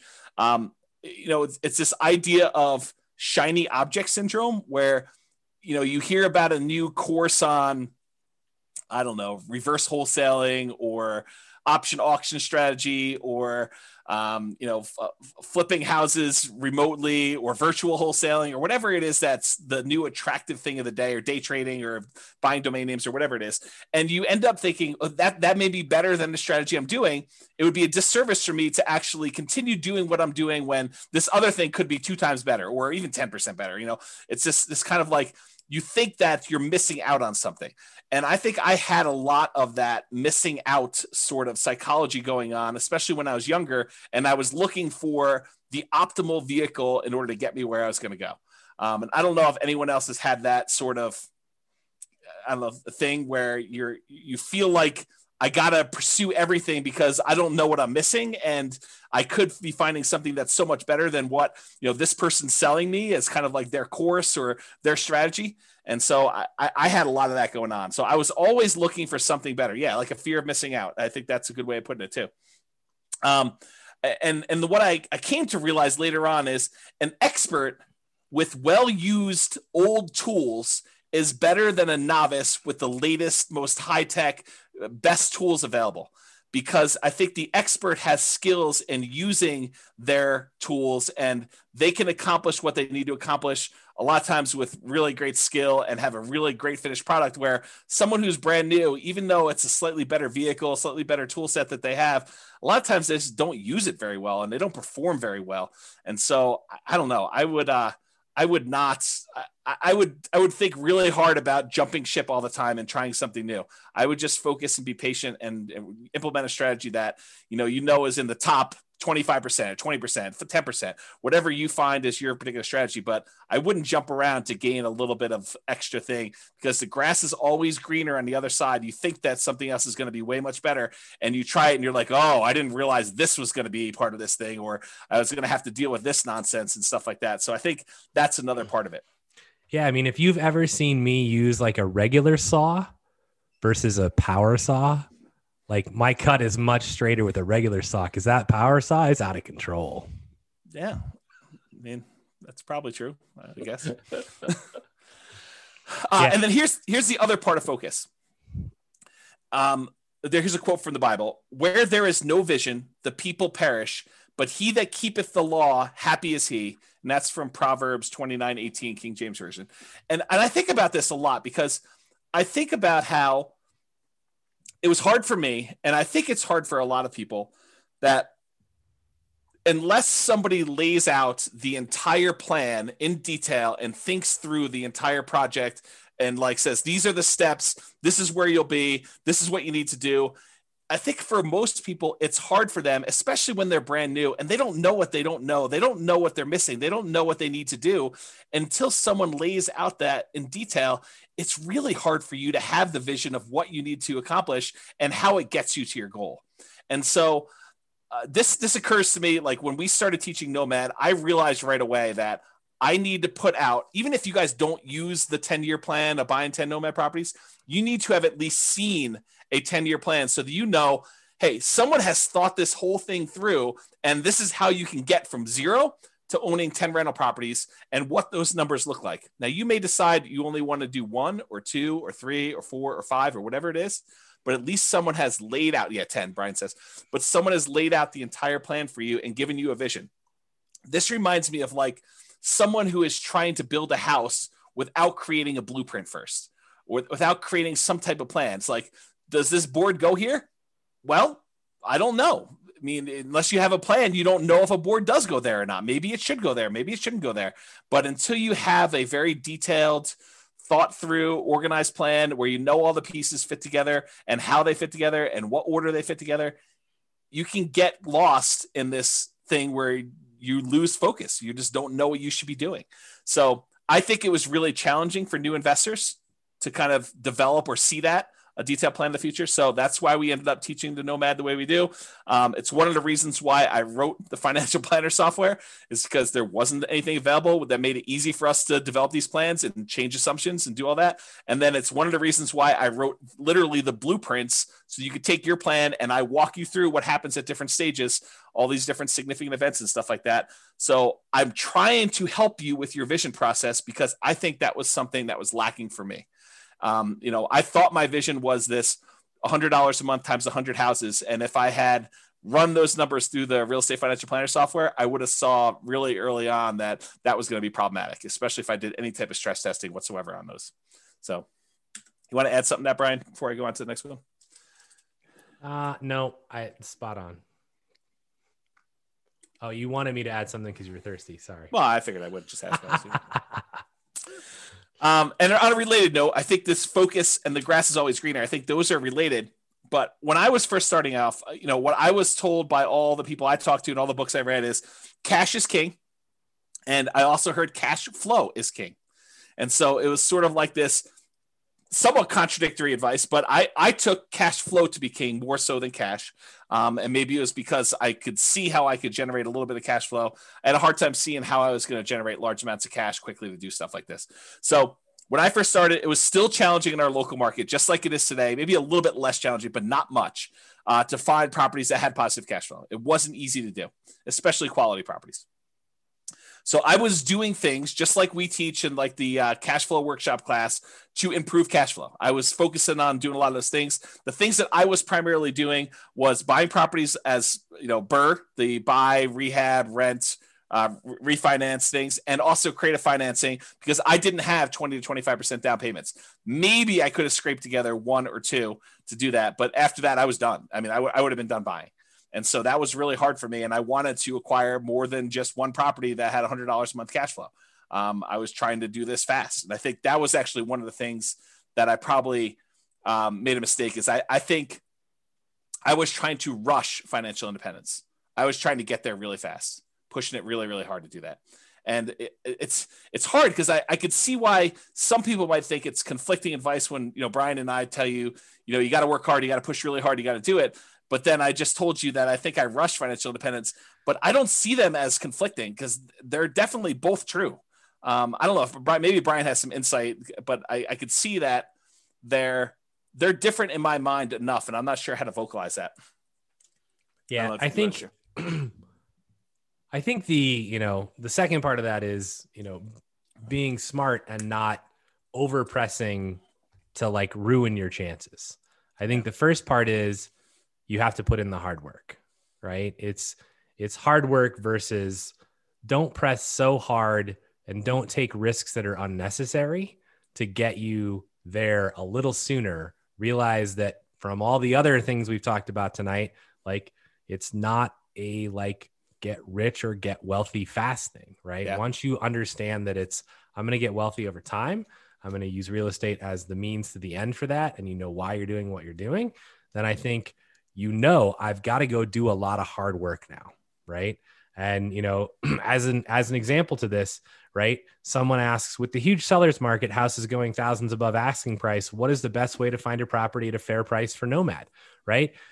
And James may have a completely different answer, but my answer is hard work. Freaking every property that comes on the market, analyze it. If it looks decent, go see it. Like, that's literally how you do it. It's just effort. It's like you continue to go until you find what you want and you never give up.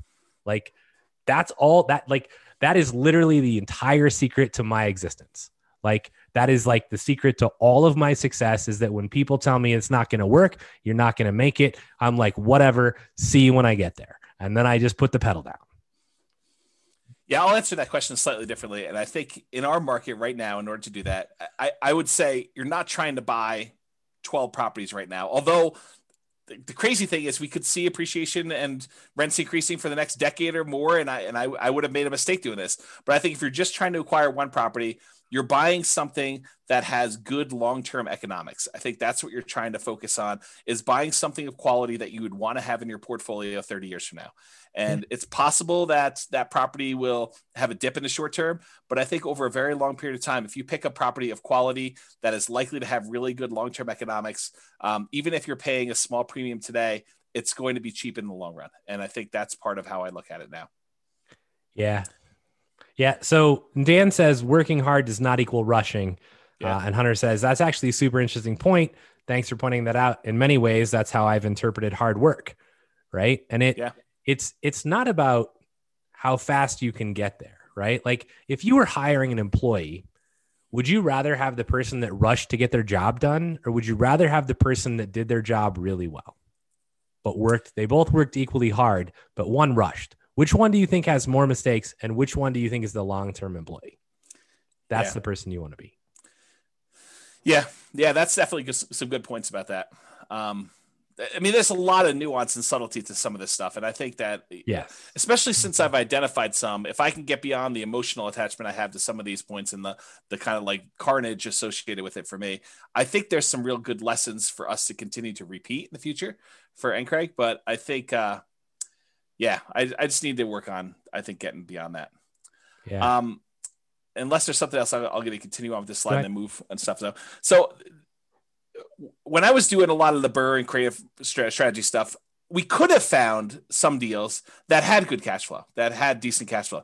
The challenge I had was those were really rare. They were like super infrequent of finding ones that were decent cash flow on that. So the challenge I was suffering with was I knew I needed a certain number of properties, 100 properties for me if I was just going to do $100 a month, and I was, and I was going to try to do 10K a month in passive income, or 200 if it was me and my partner, or I needed to do $200 per month and have 100 of these. So for me, I had to get to this big number, and I was thinking to myself, if our pace is 1/10 of what it was, because I'm really selective in the properties that I'm buying with these things, it's going to take me forever to get to 100 properties or 200 properties. And that was one of the things I struggled with early on, is this idea of acquisition pace and deal quality. And I think I landed on the side of pace, at least for a period of time. And I think that hurt me. And I think if I had to do it over again, I'm not sure I would do it exactly the same way. I think I would have done more, having done it again a second time. I have done it with quality. I've done it with more quality type stuff than I have than pace and just adding stuff to my portfolio because I could. So that's something to kind of remember. And this is a slide. I won't go into a ton of detail. This was in the cash flow versus appreciation class. And it talks about how markets historically, some of them have had really good appreciation. Some of them have had really good rent appreciation. There are some that have had negative appreciation, but really good rent. And so it's like, this is a breakdown of how many existed for each breakdown of market. And go watch that class, because I did a much better job of explaining that in that class. And this is probably a topic for more conversations. But what I did also want to point out is, just because a market had great appreciation in the past and great rent appreciation in the past does not mean in any way that is going to continue in the future. I think that you need to understand what is driving some of these things and try to look into the future as best you can, because it's really hard to do, and try to say, Do I think that this is going to be a property that over a very long period of time is going to have very positive economic kind of like perspective or a very good economic benefits of owning for a long time? Short term, it's really hard to predict. Long term, it's really hard to predict. But I think that's part of what you're trying to do, is trying to evaluate, where this will be at some point long in the future. And on that note, do you want to say something, Brian? Speaking of reserves, do you have a tool or chart evaluating the portfolio risk? Yes. So in the Real Estate Financial Planner, there's probably 2 or 3 really good charts for risk evaluation. One of them is debt to net worth. The other one is a new chart. I'm not sure if you even gotten an email on it yet. It's liquidity or account balances to debt. I think that's the other chart. So it shows you a measure of like how liquid you are in your account balances compared to your debt load.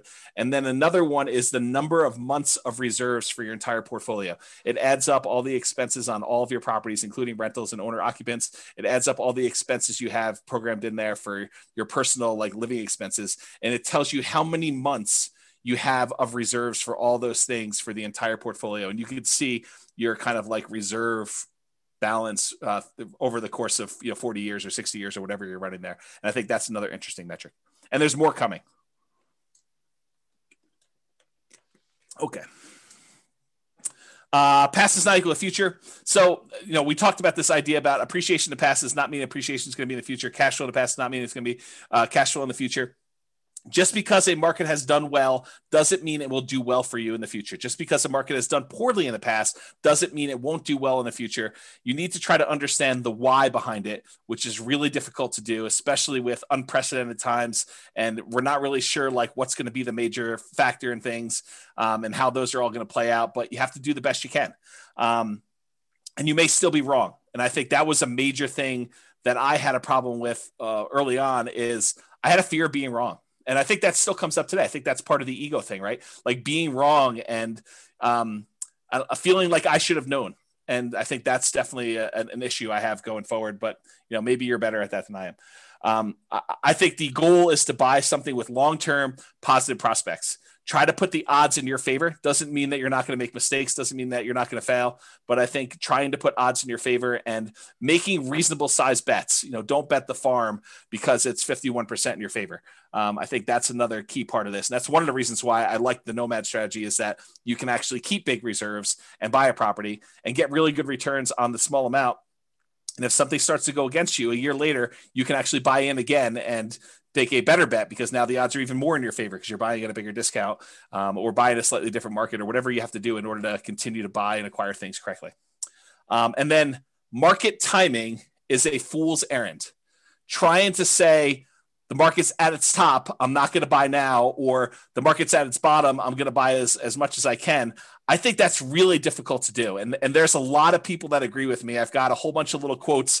I'm going to read you some of them just flying through. I'm not going to comment on all of them, but I do think that it's important for you to realize that I'm not alone in this philosophy that timing the markets is incredibly difficult to do. It's really, really hard, and it's inaccurate, and there's no one that's really been super successful at it. And some of these guys are the richest men in the world. And so it's not just James's crazy little idea. This is people like Warren Buffett and Peter Lynch and Charlie Munger and all these other guys about market timing. So Warren Buffett says, we continue to make more money when snoring than when active. And he's talking about not constantly buying and selling into the market. Bernard Baruch, or whatever his name is, only liars manage to always be out during bad times and in during good times. So it goes to show that. If you don't believe this, like I used to day trade. So if you don't believe this, try and go day trade and just try and get in when it's like bad and out when it's good, and like, good luck. I mean, it's just, no one can do it. Like, you might do it consistently for 6 months, but can you do it consistently for 20 years? Yeah. The answer is probably not. Here's Peter Lynch. Far more money has been lost by investors preparing for corrections or trying to anticipate corrections than has been lost in corrections themselves. That's Peter Lynch. Benjamin Graham, who's Warren Buffett's mentor, says, in the financial markets, hindsight is forever 2020, but foresight is legally blind. And thus, for most investors, market timing is a practical and emotional impossibility. Another Peter Lynch things. I can't recall ever once having seen the name of a market timer on Forbes' annual list of the richest people in the world. If it were truly possible to predict corrections, you'd think somebody would have made billions by doing it. Good point. Daniel Kahneman says the average investor's return is significantly lower than market indices due primarily to market timing, them trying to time the market. And we've discussed that before in class. I've shown stats on like, hey, people tend to get out too early and they don't hold, and then they try to buy back in and it's already higher and they end up losing the entire gain. Totally agree. John Bogle, the inventor of index funds, basically says the idea that a bell rings to signal when investors should get into or out of the stock market is simply not credible. After nearly 50 years in this business, I do not know of anybody who has done it successfully and consistently. I don't even know anybody who knows anybody who has done it successfully and consistently. Yet market timing appears to be increasingly embraced by mutual fund investors and the professional managers of fund portfolios alike. And I think that applies to the real estate market as well. Here's another Warren Buffett quote.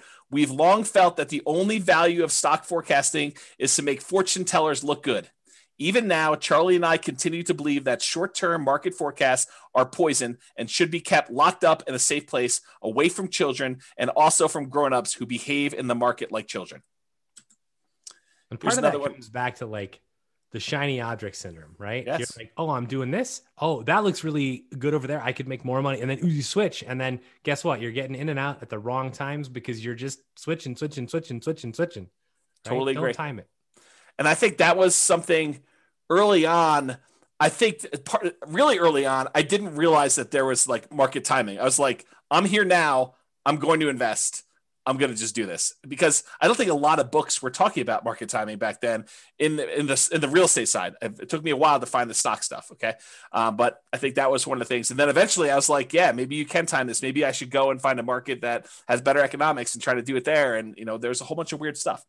Alan Abelson says, do you know what investing for the long run but listening to market news every day is like? It's like a man walking up a big hill with a yo-yo and keeping his eyes fixed on the yo-yo instead of the hill. Our market goes up and down, but it tends overall to go up in general. Henry Earl Singleton says, I don't believe all this nonsense about market timing. Just buy good value, and when the market is ready, that value will be recognized. I think that's the concept we're looking for here, is buying something of quality. Jonathan Clemens says, what to do when the market goes down? Read the opinions of the investment gurus who are quoted in the Wall Street Journal. And as you read, laugh. We all know that the pundits can't predict short-term market movements, yet there they are, desperately trying to sound intelligent when they really haven't got a clue. And I'll comment on luck. And I didn't want to disagree with you up front, Brian, when you said that. You said something about luck, and I had a slightly different interpretation of luck, but I wanted to just point out like how I look at it on this slide.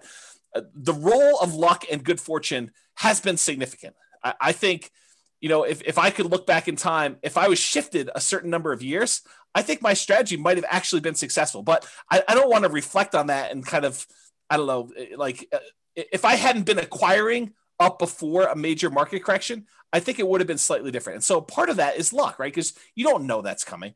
So I should have been more prepared, and like looking back and saying, okay, what could I have done differently? Even if I had picked a bad time in the marketplace, I should have been more prepared personally, mentally, financially, definitely emotionally, for an inevitable bad luck and bad fortune, kind of like a stoicism sort of philosophy of, this is going to happen, guys. I mean, market corrections they're going to happen.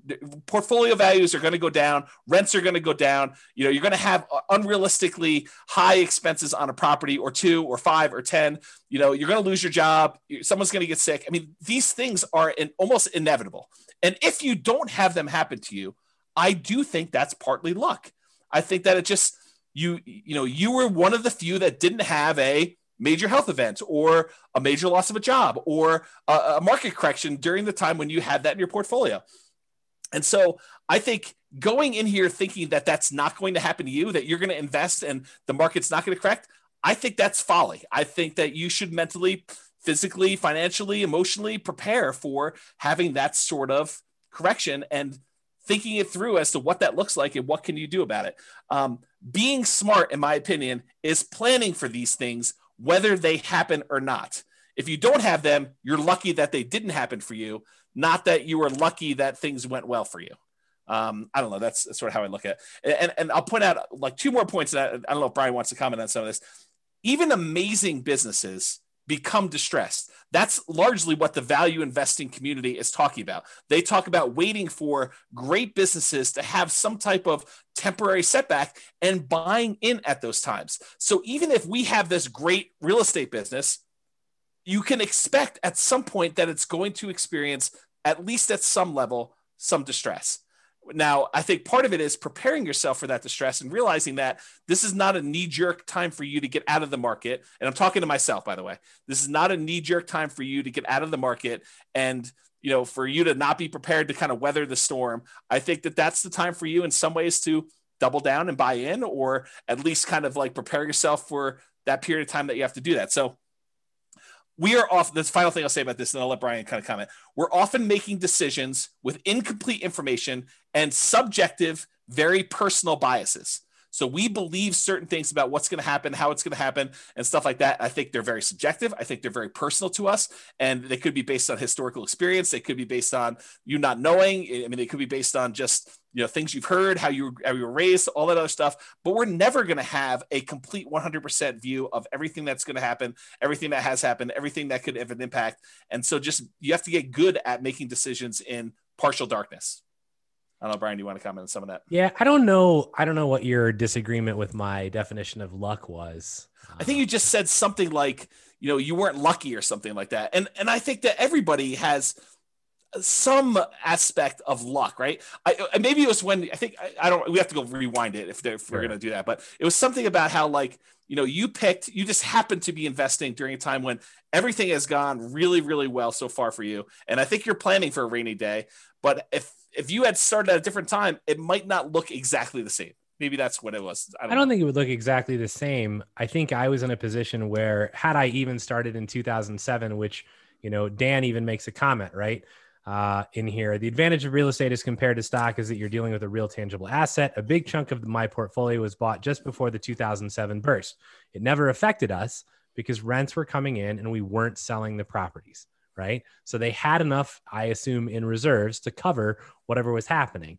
And you know, obviously in depth about my situation, but my guess is that if I had bought a bunch of properties in 2007, I would still be okay, right? But I think there are definitely events. And I think this is the hard part about life, right?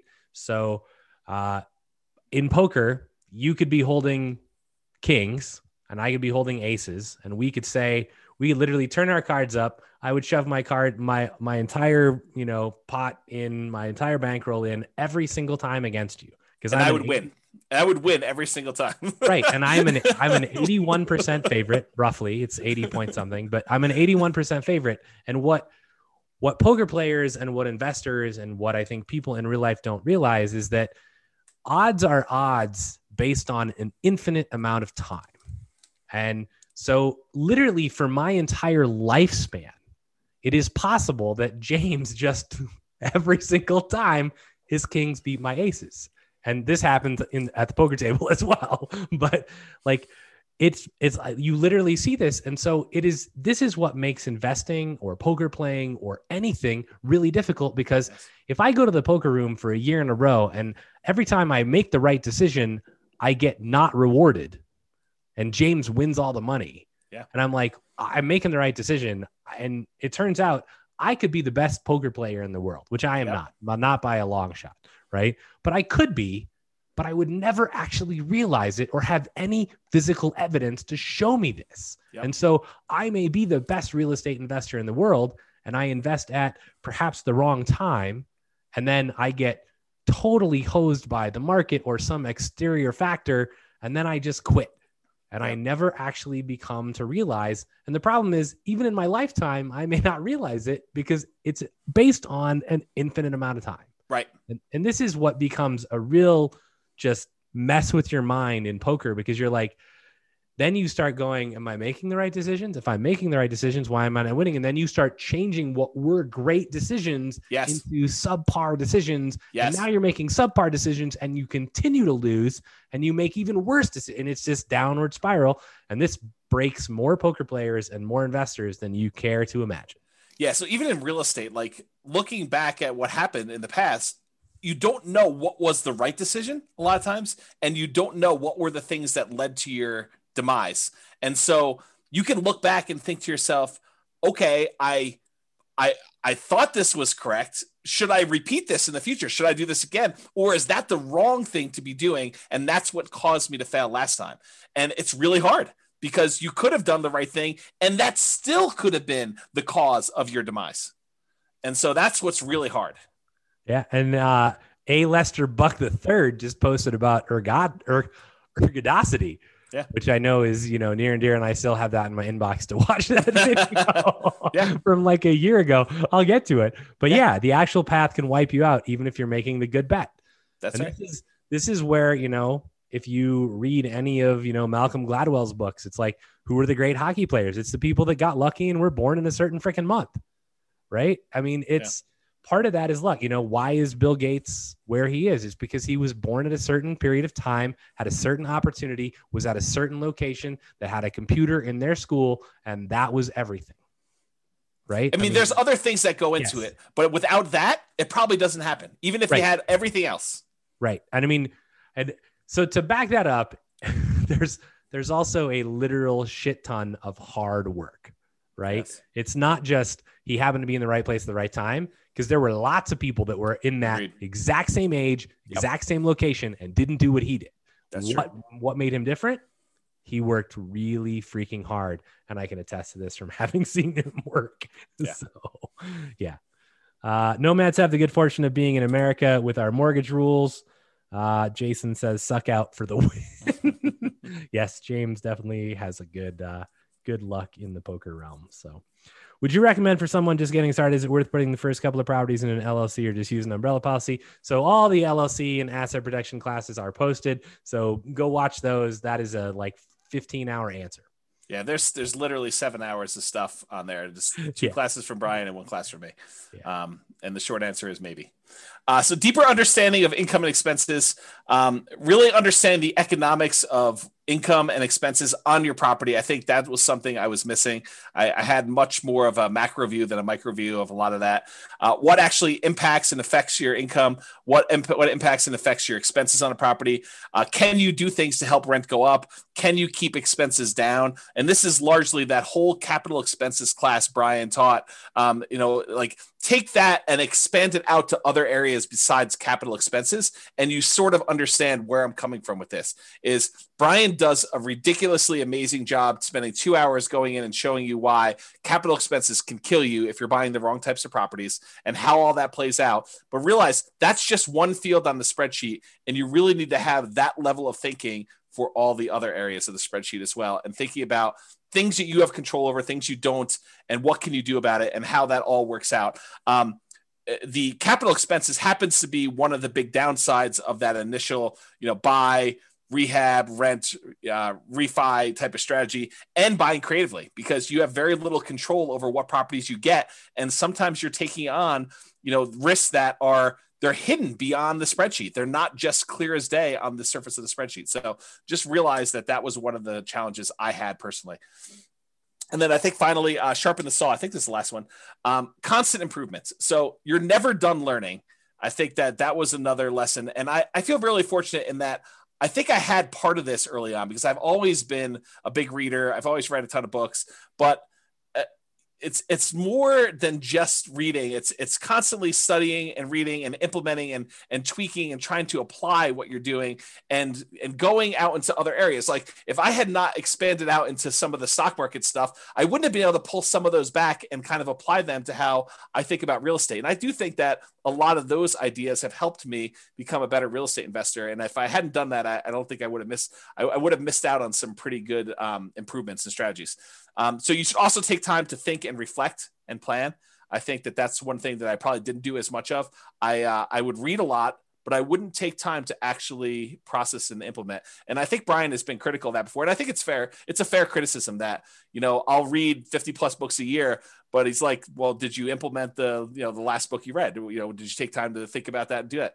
And sometimes it's no, but sometimes it is yes. I mean, sometimes I do that. And if I take a break after a while, I try to go and, I don't know, put it all together and make it all work. But sometimes it's hard to synthesize after you've been away from a book for 4 months that you only read once.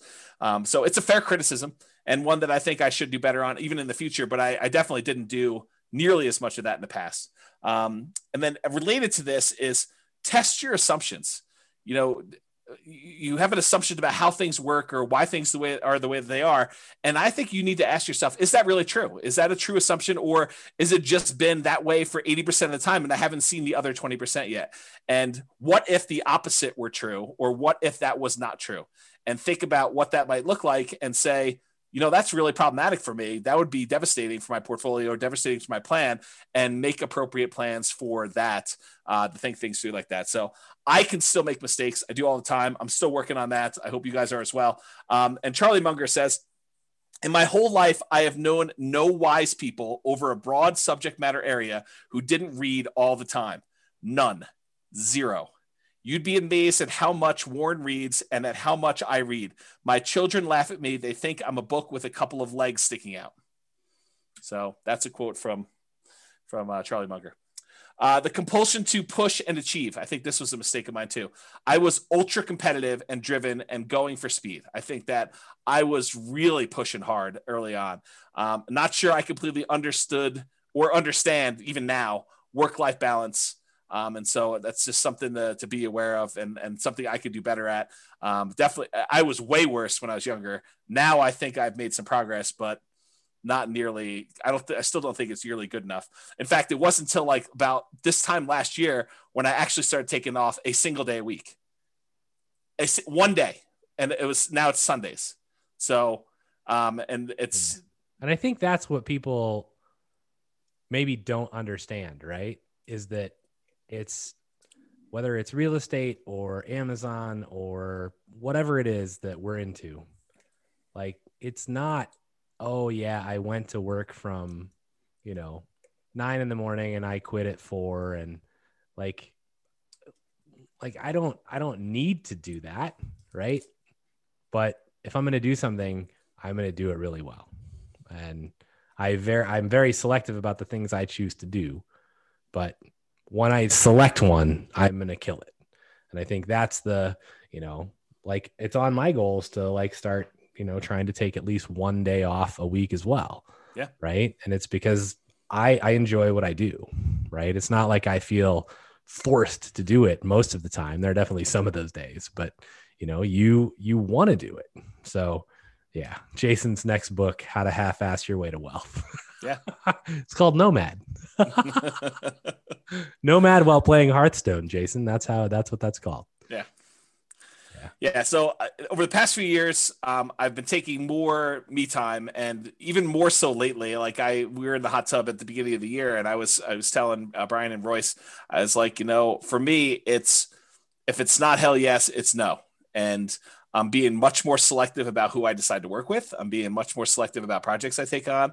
I'm definitely giving myself a lot more downtime and trying to work on health, mental health, and physical stuff, despite looks to the contrary from my COVID-20 that I put on since COVID started. But I think those are things that I did not know early on that I'm definitely making some better improvements with. And once you get your first 100K, I think it's easier to try to find balance once you've made some significant progress towards your goals, because then that's sort of takes some of the, the pressure off of you to do all of it yourself, is that you've got some asset base that's growing, and now you can afford, for lack of a better term, but I think it's a pretty good term, for you to kind of let that do some of the lifting for you to get you where you need to be. But it's hard to justify doing that when you're not at 100K, and probably even more than that, honestly. If it was me, you may have different goals on that, but I think you get to a point where that starts being enough, and now you're sort of okay, I can definitely not coast, but do less than going crazy 7 days a week, 24 hours a day, doing that. And I'm trying more not be stupid now than to be smart. And I know that sounds like a weird thing, but I'm just trying to avoid making major mistakes. And if I had to do it over again, I bet you I would take that approach a little bit more rather than trying to be the smartest guy in the room or associate with the smartest people in the room and try to make really smart decisions. I might try to just not make mistakes and avoid losing and sort of put myself in a position to let myself win rather than forcing a win. I don't know if that's a good way to think about it. So that's kind of where I am with that. Yeah, I mean, that analogy plays really well to EV and to poker. Like if you sit down at a poker table and you're trying to like beat someone else, yeah, you're doomed to lose your money. Yeah. And I think early on, I was more of a I'll beat you sort of personality. Like I cannot overstate how competitive I was as a younger guy. Like, imagine someone just ridiculously competitive. And I'll just doesn't take a lot of doesn't take a lot of thinking for me. Yeah, for you, I agree with it, and I think I see a lot of myself in the competitiveness with you. But like, this is how competitive I was. My brother skipped a grade in like first grade, and because my brother was having some challenges, just socially more fitting in than anything else in elementary school. By the time I was ready to go into first grade, they wanted to skip me a grade in elementary school too. My parents said no. So my brother held this over me for 10 years. Every time we'd get report cards and we'd compare them and say, I got, 6 A's and, an A minus and you got, whatever it was, he'd be like, yeah, but I skipped a grade.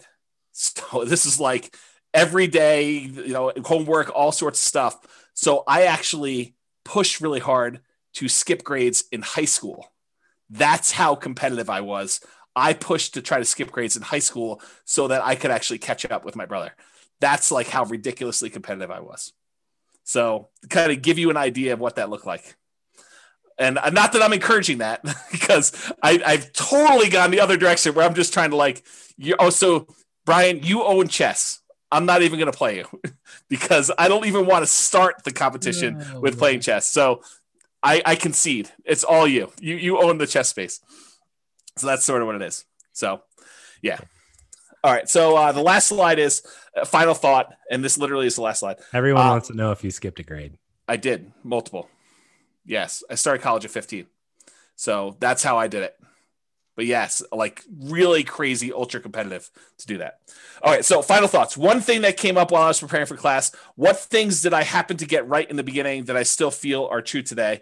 That's sort of like the opposite of what do I wish I knew when I started? It was sort of like, well, what things still are true today that were true back then? That could probably be a whole different class. I didn't write that down, but I thought that was an interesting kind of like side note that occurred to me while I was doing this. All right. Only 11 minutes over. So far. Any final questions? So I got lots of comments. Oh, okay.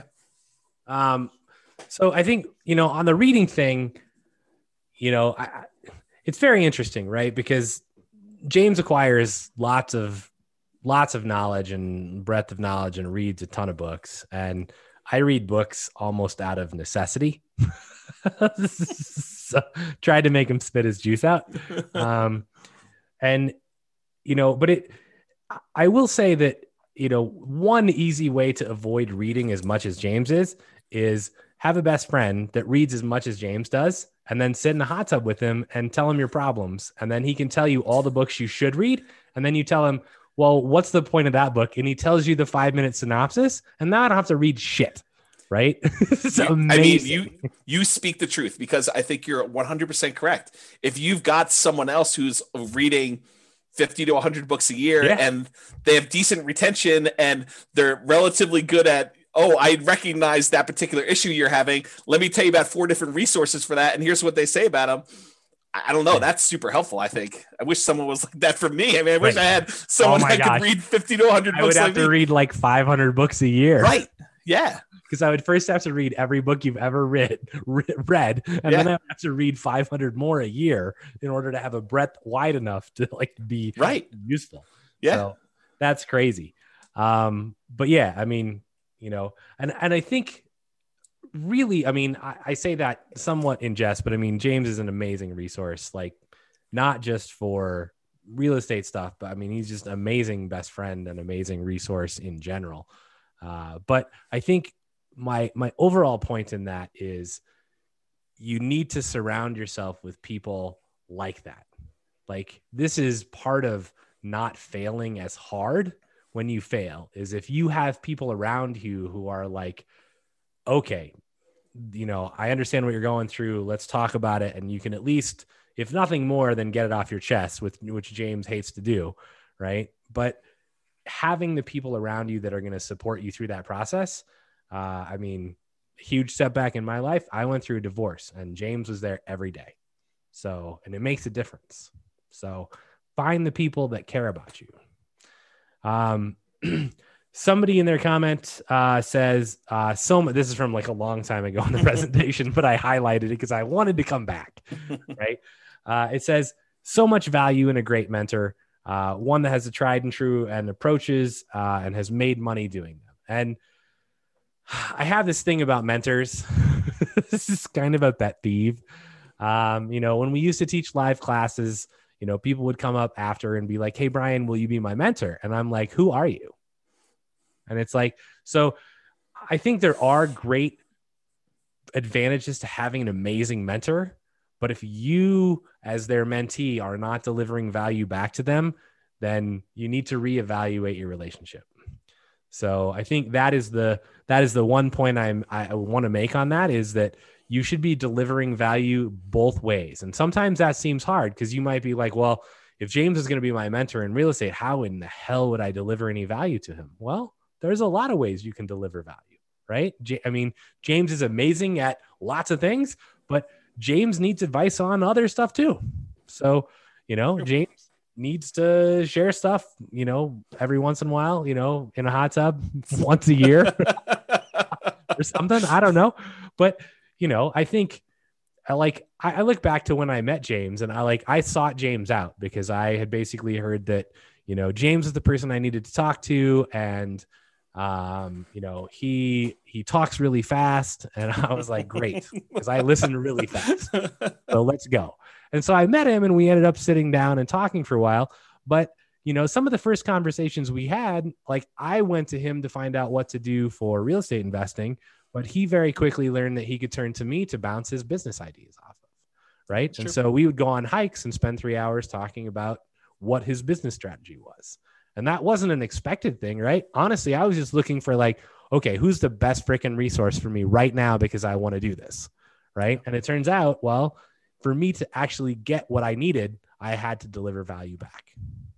So make sure that you're doing your mentors, you know, well in delivering value, and it could come in many different ways. So let's see. It's time to start reading comments.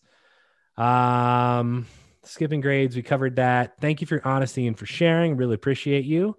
You guys could offer an ultra premium class, James in the hot tub sharing thoughts. We are going to do a hot tub class at some point. Oh man. Blink. I'm not sure if that's a reference to Malcolm Gladwell's Blink book, which is on my bookshelf right there. That's a good book. Don't forget to rent Ferraris and bikini models for your YouTube shoots.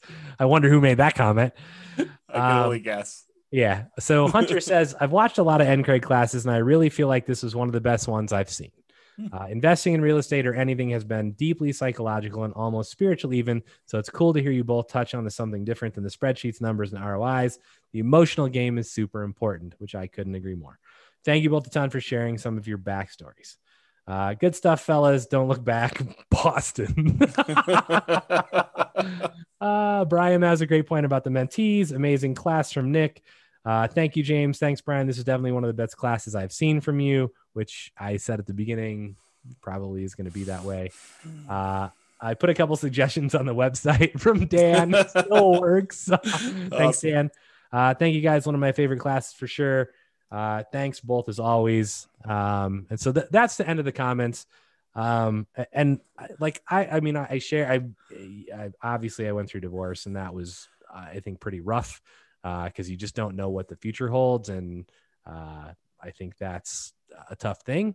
But I think one of the other things that was really impactful, and I look at as just, I don't know if it's being greedy or being stupid, or just you look at things in one way, and it's almost like a culmination of a lot of the things that James talked about. Like I worked at Microsoft, we had stock options. And at one point, like I looked at it and I went, I mean, I even told my close family this. I was like, alls I need is one more stock split and it goes back up to 120. And like, I've got $2.5 million and things are like, I can retire. Right. And it was like, and then it was like about at 120 and then it plummeted to 30. Right. And you watch what you thought in 2 years would be $2.5 million turn into dust. And I can tell you that was horrific. And like, you're like, okay, well, how do I deal with this? And it's like one of the things I lost a lot of sleep, much like James did, because for me, that was like, I had pushed really hard. Right. And it was like all of that reward was suddenly gone. And so how do you deal with that? I mean, it's very difficult to come to terms with. It's very like hard to understand, like, okay, is that 10 years or 20 years for me to get back to where I was? Will it ever happen? Like you have no idea. And in some form, you lose your self-confidence. Yep. You continue obviously to work, but you're like, man, like, what an idiot. I should have, like, when it hit $1 million, I should have just sold it. Like, what was I thinking? I was 25. Like, what could I have done and invested $1 million in at 25? Like, WTF. Right. So, and Jason says, you know, hey, is that why you don't invest in stocks now? And the answer is no. I think my answer for that is like, I have zero control over the stock market. And I've done long-term investing and very, very, very short-term investing, like down to the hours, and had the SEC like call me on the phone and be like, you owe us money. Like you can't do what you're doing. And I'm like, call me in 3 days, click. So, you know, I think, you know, that part of it is I can control a lot more of the real estate that I invest in a much more detailed way. And it's, for me, it became put all my eggs in one basket that I deeply understand and watch that basket very closely. Yeah. And it's not like I don't have other sources of income, right? I mean, we obviously have an Amazon e-commerce business that does really well, but you know, it's, you know, over time I develop multiple sources of income. So, and I think that's prudent for every single one of you. Every time you buy a house, it's another stream of income. So, you know, continue to do that. So, Carlos says, thank you so much. Best class ever. Thanks a lot for sharing your experience. Jason says, makes sense. Thank you.